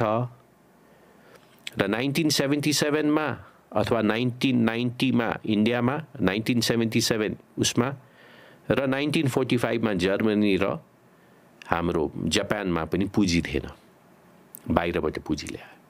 त्यसैले बाहिरबाट पुँजी ल्याउँदाखेरि त्यो बीआरआई किन नहोस्, एमसीसी किन नहोस्, इन्डियन एड किन नहोस्, त्यो पुँजी तर हेरेर त्यसको टर्म्स एन्ड कन्डिसन्स हेरेर हामीले ल्याउनु पर्छ. तर हाम्रो विदेशी सहयोग अथवा विदेशी ऋण भन्दा पनि हामीले एक नम्बर प्राथमिकता विदेशी लगानीलाई दिने हो. अरू देशबाट भन्दा पनि विदेशी लगानीकर्ता उद्योगपतिहरूलाई नेपाल ल्याउनु पर्छ. त्यो हुनुपर्छ हाम्रो प्रायोरिटी. सेकेन्ड प्रायोरिटी मात्र विदेशी ऋण अथवा विदेशी loan. That should be our second priority. Nepal, we are mixing up things. So first and foremost, China developed because of foreign direct investment. India developed foreign direct investment. Japan, same thing. Germany, same thing. Germany र जापानमा अलिकति huge grant आयो because the whole country को infrastructure was completely gone. So that is a different case. We are not in that case. अब हाम्रो earthquake हुँदाखेरि we take grant. That is fine. तर देशको आर्थिक वृद्धिको निम्ति विदेशी सहयोग भन्दा पनि विदेशी लगानीमा हामी केन्द्रित हुनुपर्छ. म अघि नै चाइनाकोमा गएँ, म इन्डियाकोमा थोरै जान्छु होइन. सो 1990s मा भाके थियो र आजको दिनमा जसरी what we get to see and what we get to listen होइन, जसरी चाहिँ त्यो देश एउटा फास्ट ट्र्याक मुभमेन्टमा लागि परेको छ होइन. What do you think happened in the past 34 years and what went right? No. त्यो भन्दा जरुरी हामीले के गर्नुपर्छ भने what happened in 1990. What happened in India, what happened in Nepal. Nepalमा if you look at the policy, liberalize economy, opening up the economy. Socialist policy बाट डिट्र्याक्ट हुनको निम्ति नेपालमा पनि इन्डियामा पनि त्यही कुरा भयो. तर माइन्ड यू नेपालमा it was a week or 10 days earlier. त्यो पछि इन्डियामा भयो. एक. दोस्रो कुरा, if you look at the policies there, हाम्रो was more adaptable, was more liberal, more open, more friendly than the India को policy. 90s ma. You look at it, I was taken aback. 1990s ma, Bangladesh र Sri Lanka भन्दा पनि हामी, it was more friendly for investors to come to Nepal. But हाम्रो, we got regressive over a period of time. उनीहरू, they got more and more progressive. फरक थियो. हाम्रो नरसिम्हा राव को टाइममा ल्यायो र Vajpayee गभर्नमेन्टले took it to a different level. अहिले Modi government has taken it to another level. हाम्रो चाहिँ it's got regressive. So BJP had been more progressive? No, BJP has just continued what the Congress did. They've been able to adjust according to time. Manmohan Singh फेरि प्रधानमन्त्री हुँदा पनि he took it forward. Like nuclear deal. BJP ले पनि त्यसलाई ownership लिएको छ, कांग्रेसले सुरु गरेको. अटल बिहारी वाजपेयीको बेलामा हो क्यारे मोस्ट प्रब्ली त्यो No, it started with कुरा चाहिँ अटल बिहारीको वाजपेयीको टाइममा मनमोहन सिंहले गएर सही गर्यो त्यसलाई मोदीले कन्टिन्यू गरेछ सो उनीहरू चाहिँ they went progressive step after step नेपालमा चाहिँ के हो भने हाम्रो गिरिजाप्रसाद गभर्मेन्ट फल भइसकेपछि मध्यवर्ती चुनावपछि पनि for couple of years things moved नेपालको आर्थिक उन्नतिको निम्ति गोल्डन फेज भने 1990s को यो 10 वर्षपछि okay when things started going wrong was the hijacking Things started going wrong. IC-814, the Indian Airlines. This was 25th December 1999. Oh, you remember that? You know why? Why? I was in the flight, but I missed that. I changed my flight, what? And I went a day later. You were in that flight? I was supposed to be on that flight? I was booked, not only me, my wife, and my 2 kids. We are booked on that flight. 4 days before this, something came up and we changed it by a day. So I can't coming back from Kandahar? I can't remember. I can't forget the date. 25th of December, 1999. Till Zarodoma, you were booked on that flight. Not me, whole family. With my 2 boys. Why did you decide to change at the last minute? There's some event that happened here. So we had to go for that event. I'm so sorry. मैले completely बिर्सेँ कति दिन थियो रे कति दिनको लागि त्यो उ गरेको थियो I was very young but I still remember televisionमा चाहिँ एउटा तस्बिर के हेरेर मलाई त्यो प्रब्ली बच्चालाई नदेखाउनु पर्ने कुरा थियो होला मोस्ट प्रब्ली थियो हैन जहाज चाहिँ त्यो अफगानिस्तानमा थियो र त्यहाँ चाहिँ एउटा एक किसिमको चाहिँ कम्युनिकेसन भइरहेको थियो तालिबानसँग if I am not mistaken त्यो एउटा त्यो जिप्सी जस्तो गाडीमा चाहिँ मान्छेहरू आएको अनि एक दुई जना व्यक्तिहरू चाहिँ टाई सुट लगाएका व्यक्तिहरू चाहिँ गएर कुरा गरेको चाहिँ मलाई त्यो टिभीमा त्यो हेरेको याद छ 1999 for how many days? I believe we lost a few people, one person or two. One person. I think about a week. A week. You would have been in Kandahar. So was the date correct? Babu Mati, 24th December. 24th December 1999. हैन कति दिनको कुरा हो भन्ने मात्र हेर्नु मन थियो मलाई धेरै दिन थियो यो धेरै लामो भएको थियो anyways we got so I changed that date then I went on the 25th. So I thought it was 25th and 26th is 24th. Interesting. So यसपछि चाहिँ के भयो यो चाहिँ कसरी पिभिटल भयो यो हाम्रो कन्भर्सेसनमा चाहिँ अब के भयो भने हाम्रो इकोनोमिक डेभलपमेन्ट अर्को एउटा कुरा भयो के भयो भने यो Maoist insurgency basically killed it.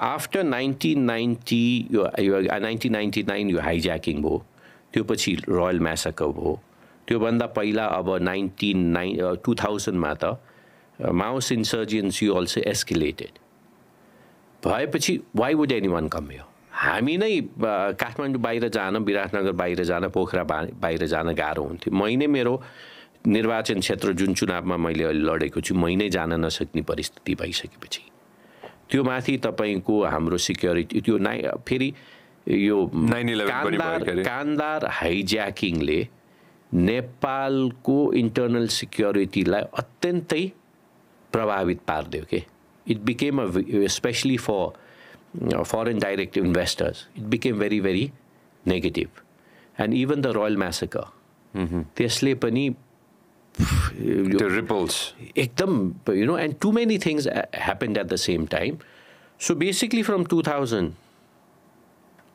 onwards not only our policies have got regressive hamro politically instability also has got more and more complicated.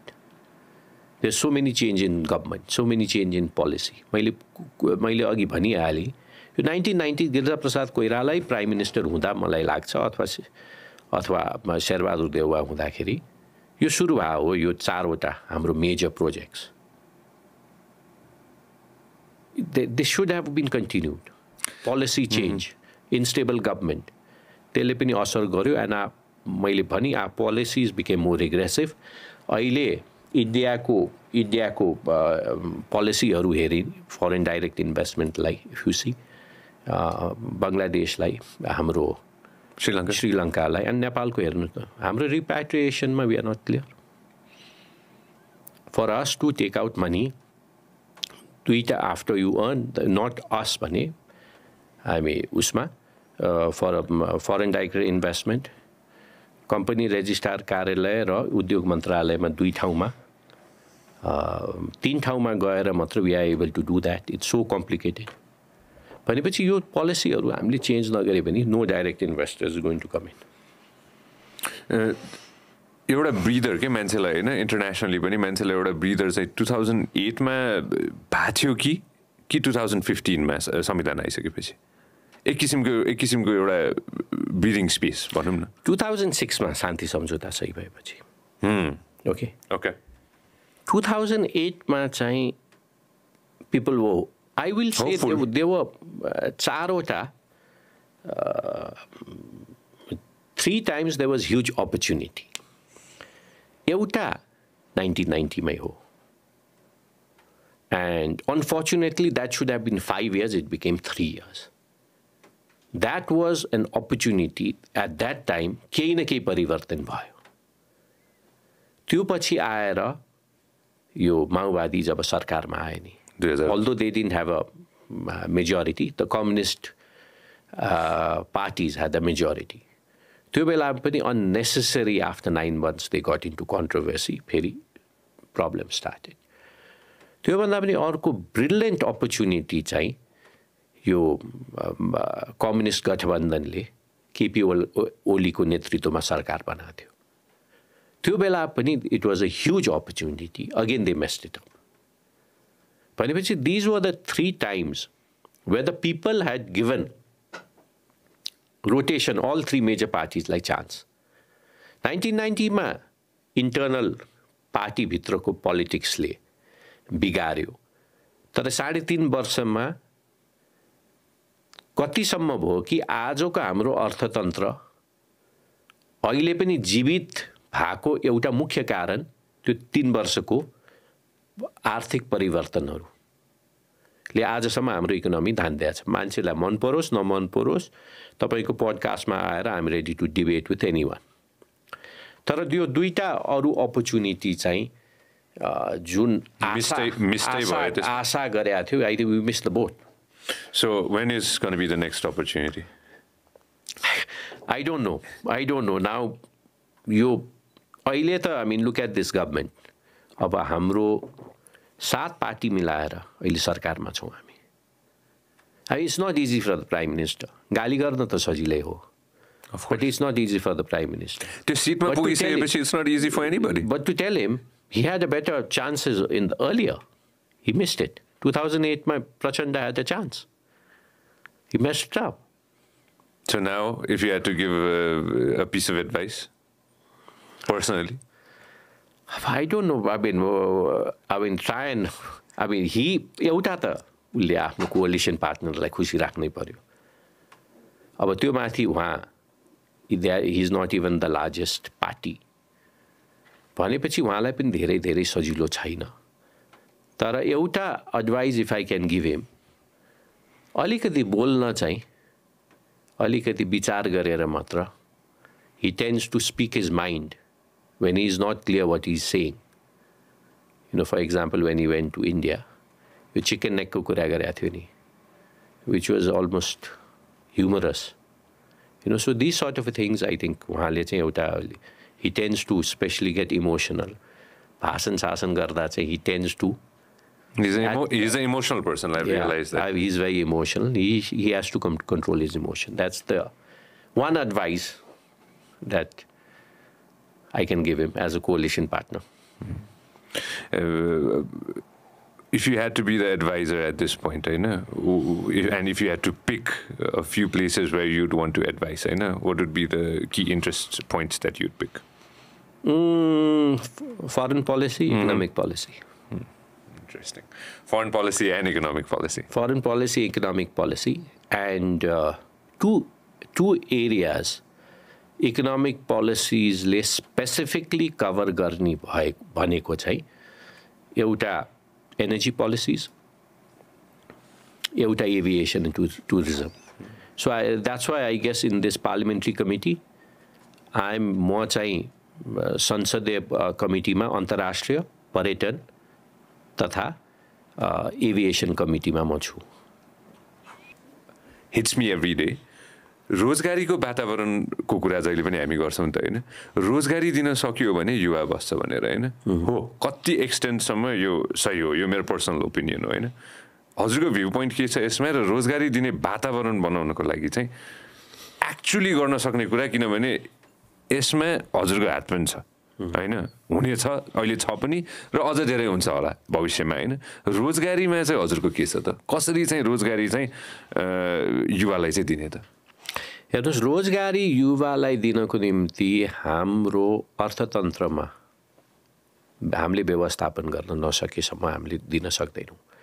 जबसम्म नेपालमा पूर्वाधार विकास को निम्ति हामीलाई पुँजी चाहिन्छ र हाम्रो कुनै पनि देशमा देशको विकास हुनको निम्ति हाम्रो पूर्वाधारको विकास अत्यन्तै जरुरी थियो। पूर्वाधारको निम्ति हामीलाई पैसा चाहिन्छ। हामीले पैसा ल्याएर यहाँ पूर्वाधारमा लगाएसम्म अरू आर्थिक कारोबारहरू अगाडि बढ्दैन। त्यसैले हाम्रो निम्ति चारवटा हामीले जुन हाम्रो प्रायोरिटी सेक्टर भनेका छौँ, एउटा जलस्रोत तथा ऊर्जा, दोस्रो पर्यटन, तेस्रो हाम्रो कृषि र चौथो भनेको अहिले चाहिँ आईटी सेक्टर। त्यसमा पनि हाम्रो धेरै पोटेन्शियल छ। सो इन्डस्ट्रीलाई लिनु भएको छैन हजुरले, त्यसको मतलब? इन्डस्ट्री हेर्नुहोस्, मेरो निम्ति हामीले इन्डस्ट्रियल प्रोडक्सनमा हामीले चाइना र इन्डियासँग कम्पिट गर्न सक्दैनौँ। हाम्रो कस्ट अफ प्रोडक्सन र क्वालिटी पनि हामीले मिट गर्न सक्दैनौँ। त्यसैले एउटा कुरामा म चाहिँ क्लियर छु, यो उद्योगमा लगानी गर्नुपर्छ, तर हेभी इन्डस्ट्रीमा चाहिँ इभन मास प्रोडक्सनमा इन्डिया र चाइनासँग हामीले मास प्रोडक्सनमा वी क्यान नट कम्पिट। यो ग्लास बनाउनको निम्ति हामीले इन्डिया र चाइना भन्दा हाम्रो कस्ट अफ प्रोडक्सन बढी हुन्छ। नेपालमै बनाएको ग्लासलाई पनि हामीले कहाँ लगेर बेच्ने? कृषिमा पनि त्यही प्रब्लम हो। कृषिमा के भएको छ भने हाम्रो नेपालको ल्यान्ड होल्डिङ्स अत्यन्तै सानो छ र कृषकले उत्पादन गरेको सामग्री, कृषकले उत्पादन गरेको गोलभेडा अथवा कृषकले उत्पादन गरेको पोल्ट्री चिकन इन्डियाको कस्टभन्दा हाम्रो महँगो छ। त्यसैले हामीले हाम्रो उत्पादन बढाउनको निम्ति हामीले मास प्रोडक्सनमा होइन, निश मार्केटमा जानुपर्छ। अब हामीले कृषिकै कुरा गर्दाखेरि हाम्रो अलैँची, we can compete with India any time because it suits us. नेपालको कफी, किन कफी हुन्छ भने कफीमा चाहिँ इट्स अ सक्सेस स्टोरी, सहकारी where they've got involved र हाम्रो टेरेन पनि इट सुट्स। कफीलाई wasteland we can use, very very potential.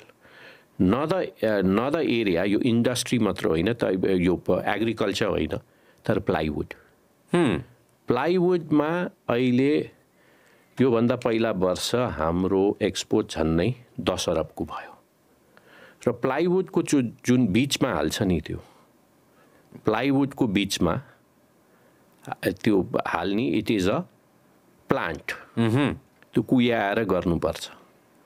त्यो नेपालमा इन्डियाभन्दा धेरै सस्तो छ। यो फर्स्ट टाइम सुने मैले। सो बट अनफर्चुनेटली अहिले इन्डियन स्ट्यान्डर्ड भन्ने इस्यु आएर हाम्रो 29 फेब्रुअरीबाट हाम्रो प्लाइवुड एक्सपोर्ट इन्डिया भयो। 5 वर्ष अगाडि देयर वाज नो एक्सपोर्ट। यो लास्ट इयरमा आई थिङ्क हाम्रो झन्डै 8 अरबको एक्सपोर्ट भयो।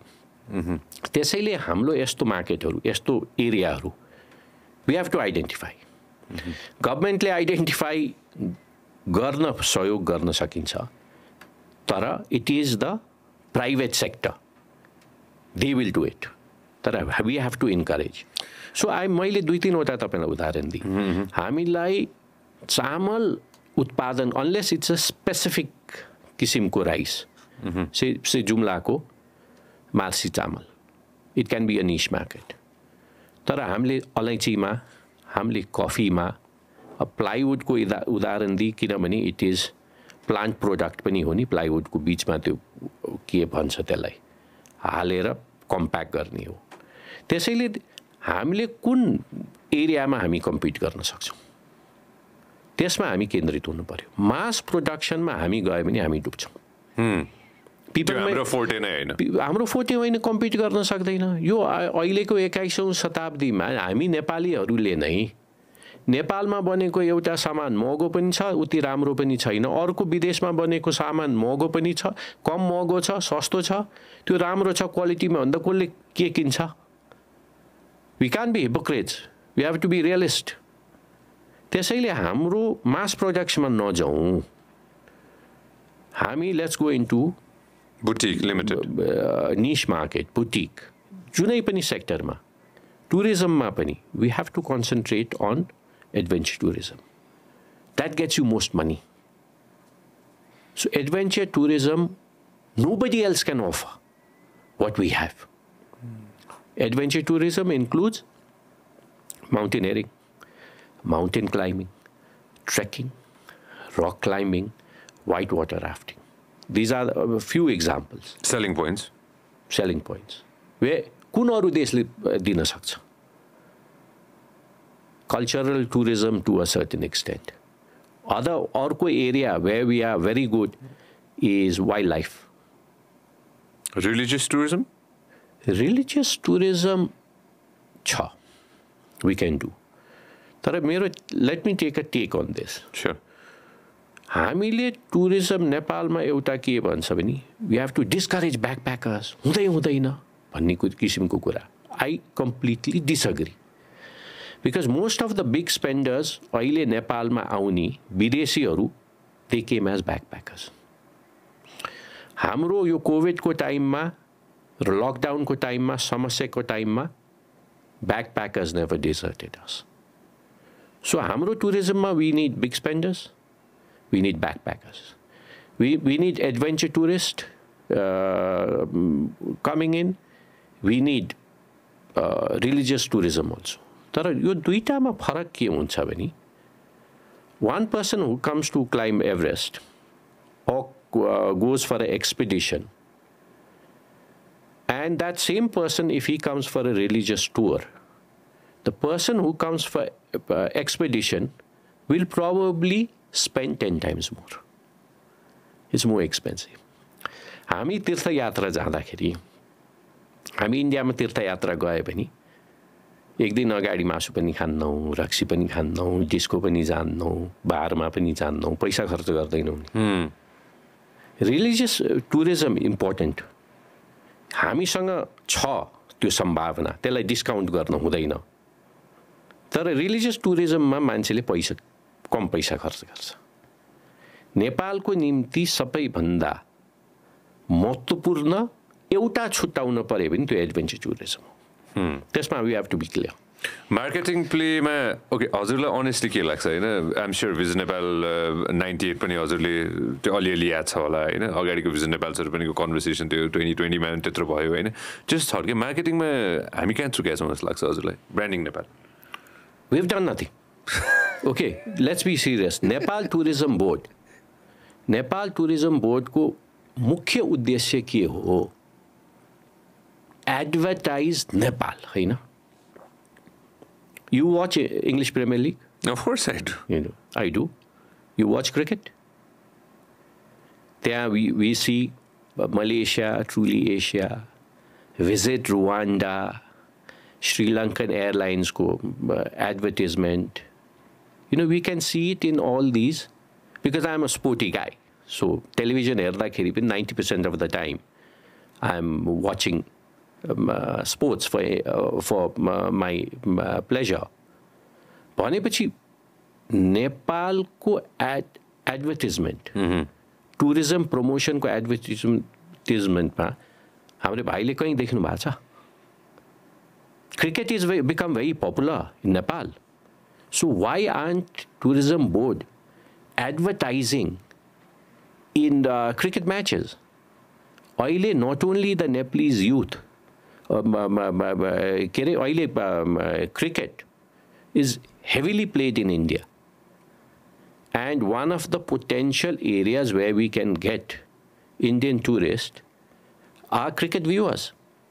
त्यहाँ खोइ प्रोटेक्ट गरे त्यसैले हाम्रो गभर्नमेन्टले अथवा हाम्रो एजेन्सीहरूले जति टुरिज्मलाई प्रमोट गर्न सक्ने त्यो प्रमोट गर्न सकेको छैन हाम्रो जुन टुरिज्म प्रमोट भएको छ त्यो प्राइभेट सेक्टरले नै गरेको हो तर private sector is not organize हाम्रो प्राइभेट सेक्टर ओके होटल इन्डस्ट्रीमा जाउँ they're cutting each other on rates.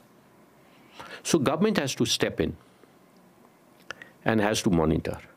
तर tourism promotion को निम्ति जुन भूमिका टुरिज्म मैले यो हाम्रो समिति म अहिले अन्तर्राष्ट्रिय पर्यटन तर नागरिक उड्डयन समितिमा पनि छु मैले टुरिज्म बोर्डको अध्यक्षलाई मैले के भनेको थिएँ भने तपाईहरुको जुन उद्देश्य अनुसार यो स्थापित भएको त्यो उद्देश्य बाहिर जानु भएको छ तपाईको जिम्मेवारी कुन चाहिँ गाउँपालिकामा मन्दिर बनाउने होइन अथवा स्तूपा बनाउने होइन नेपाललाई एडभर्टाइज गर्ने त्यो तपाईहरुको प्रमुख जिम्मेवारी हो त्यो मध्ये 60% बजेट टुरिज्म बोर्डले एडभर्टाइजमेन्ट प्रमोसनमा खर्च गर्नुपर्ने त्यो खर्च भएको छ कि छैन 60 हो कि 70% टोटल बजेट खर्च हुनुपर्ने त्यो टुरिज्म मन्त्रालयले मोनिटर गरेको छ कि छैन त्यसैले यी कुराहरुमा चाहिँ गभर्नमेन्ट व्यापारमा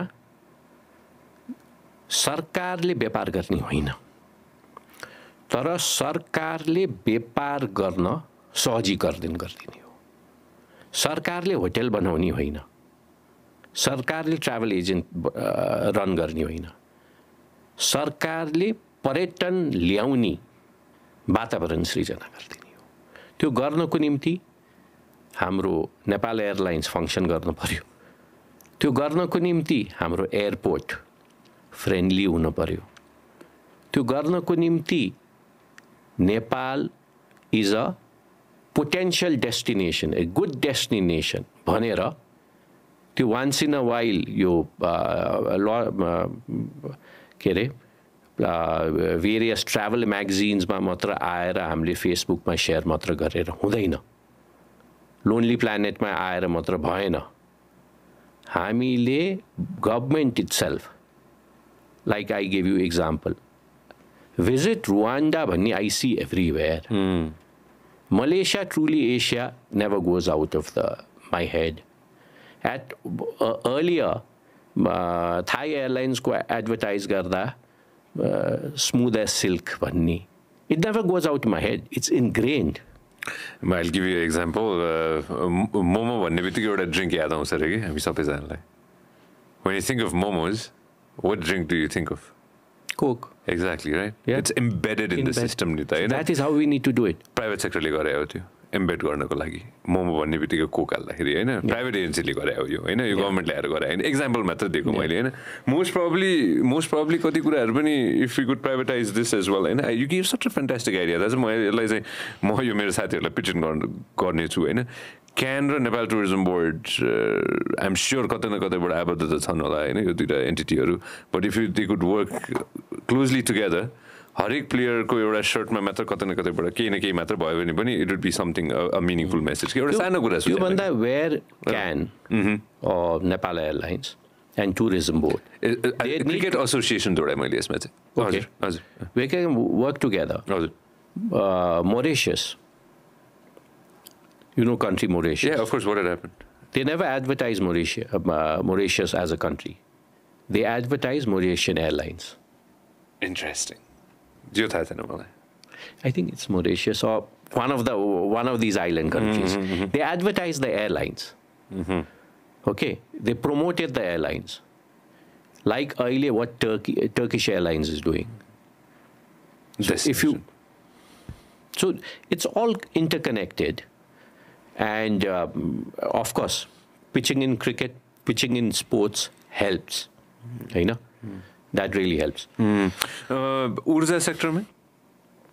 Look, Urja sector ma, fortunately, we are 30 years behind, but we are still there. We are getting there. Now the attitude is changing अहिले हाम्रो उत्पादन जुन किसिमले भइरहेको छ त्यो उत्पादन आउने दिनमा पनि बढ्दै जाने हो तर ऊर्जा क्षेत्रमा समस्या चाहिँ ट्रान्समिसन लाइनको छ अहिले पनि आई थिंक आजको दिन पनि लगभग 200 देखि 300 मेगावाट बिजुली उत्पादन भएको छ हामीले नेशनल ग्रिडमा जोड्न सकिरहेको छैनौँ त्यसैले अहिले ऊर्जा क्षेत्रमा चाहिँ हामी बढी केन्द्रित चाहिँ ट्रान्समिसन लाइनमा हुनु जरुरी छ त्यो हाम्रो डोमेस्टिक कन्जम्पसनको निम्ति पनि र हाम्रो एक्सपोर्टको निम्ति पनि transmission line is become very very important अब ट्रान्समिसन लाइनकै कुरा गर्दाखेरि one of the huge problem is land acquiring हामीले जग्गाहरू अक्वायर गर्न सक्दैनौँ विवाद आउँछ त्यो कारण पनि हाम्रो यो ट्रान्समिसन लाइन नबनेको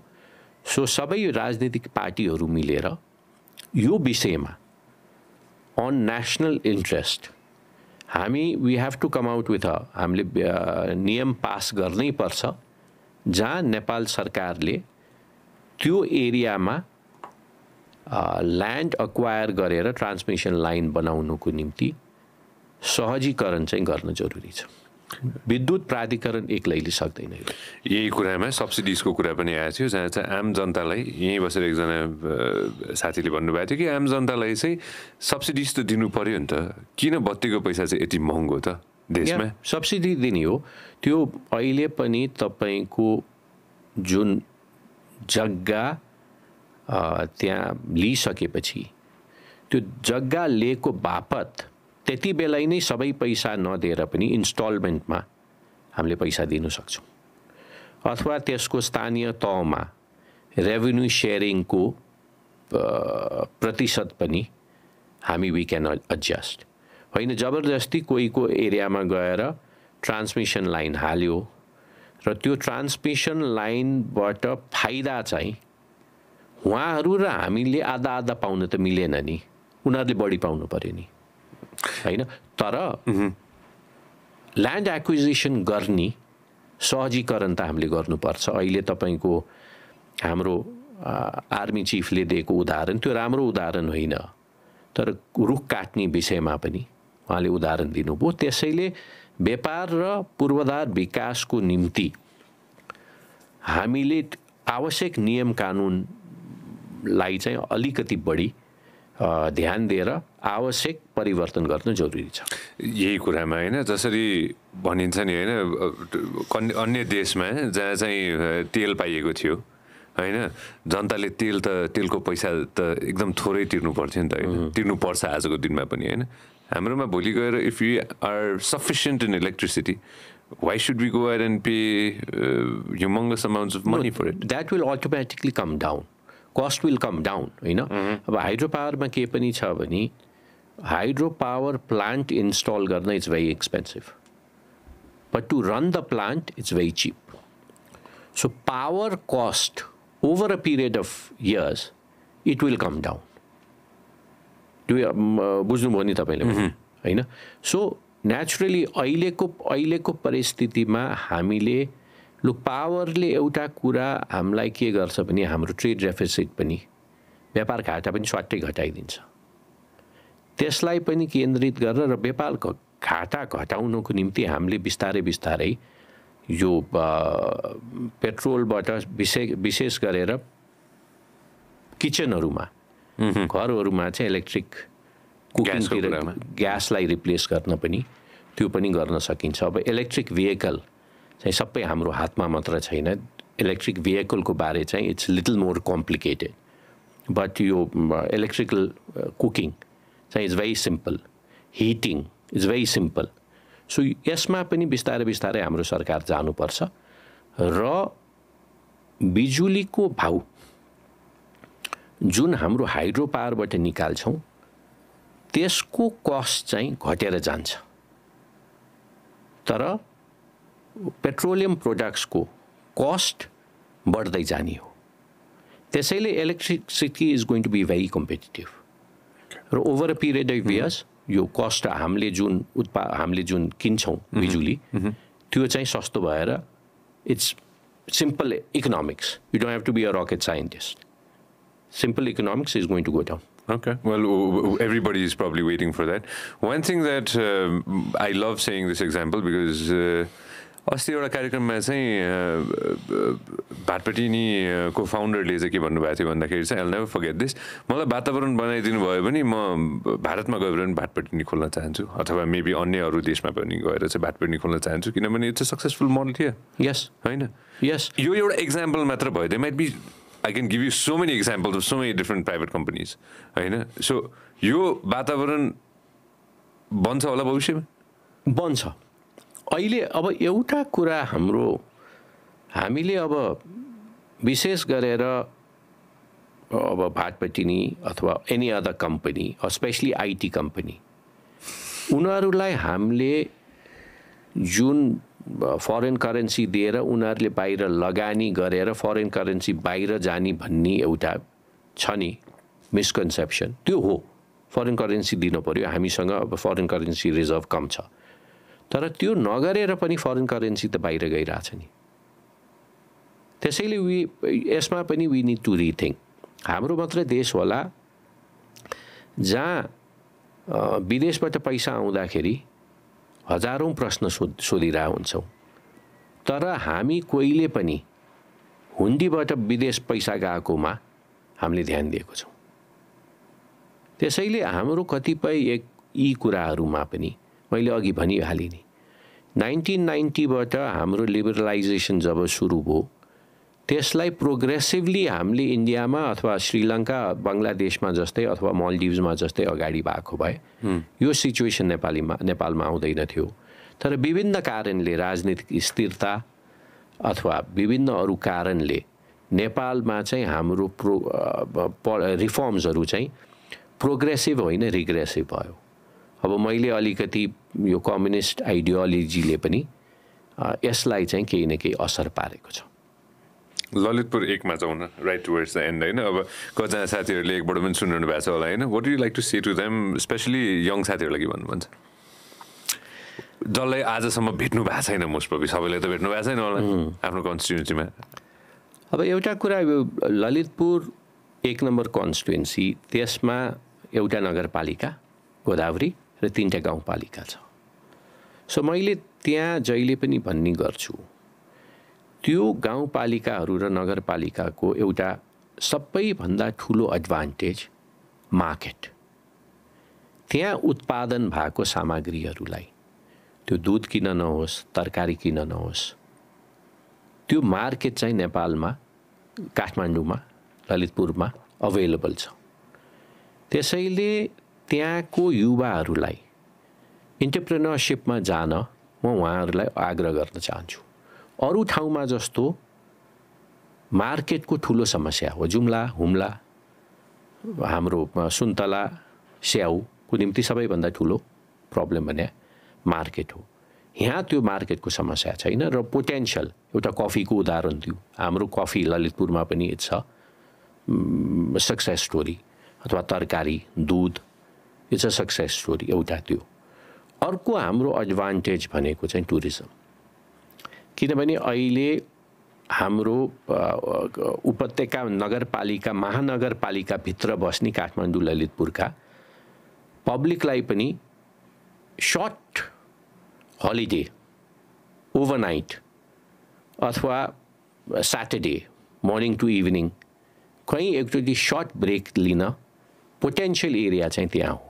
त्यसैले त्यो भेगमा moreover that area faces north, we see the mountains. र कतिपय गोदावरी नगरपालिकाको कतिपय ठाउँहरू र कोन्जेसुम नगरपालिकाको कतिपय ठाउँ we've got tremendous mountain view. र अहिले चाहिँ we are seeing अर्को पोटेन्शियल चाहिँ माउन्टेन बाइकिङमा ट्र्याक्सहरू बनाउन. र अदर थिङ इज हामीले way we are missing out. अनि मैले एडभेन्चर टुरिज्मको कुरा गरेँ.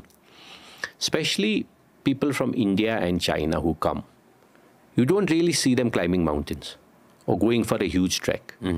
But they want to go back, show photograph, boast. Nepal gaera I did trekking. But none of them can really spare so much time or want to do very adventurous trekking.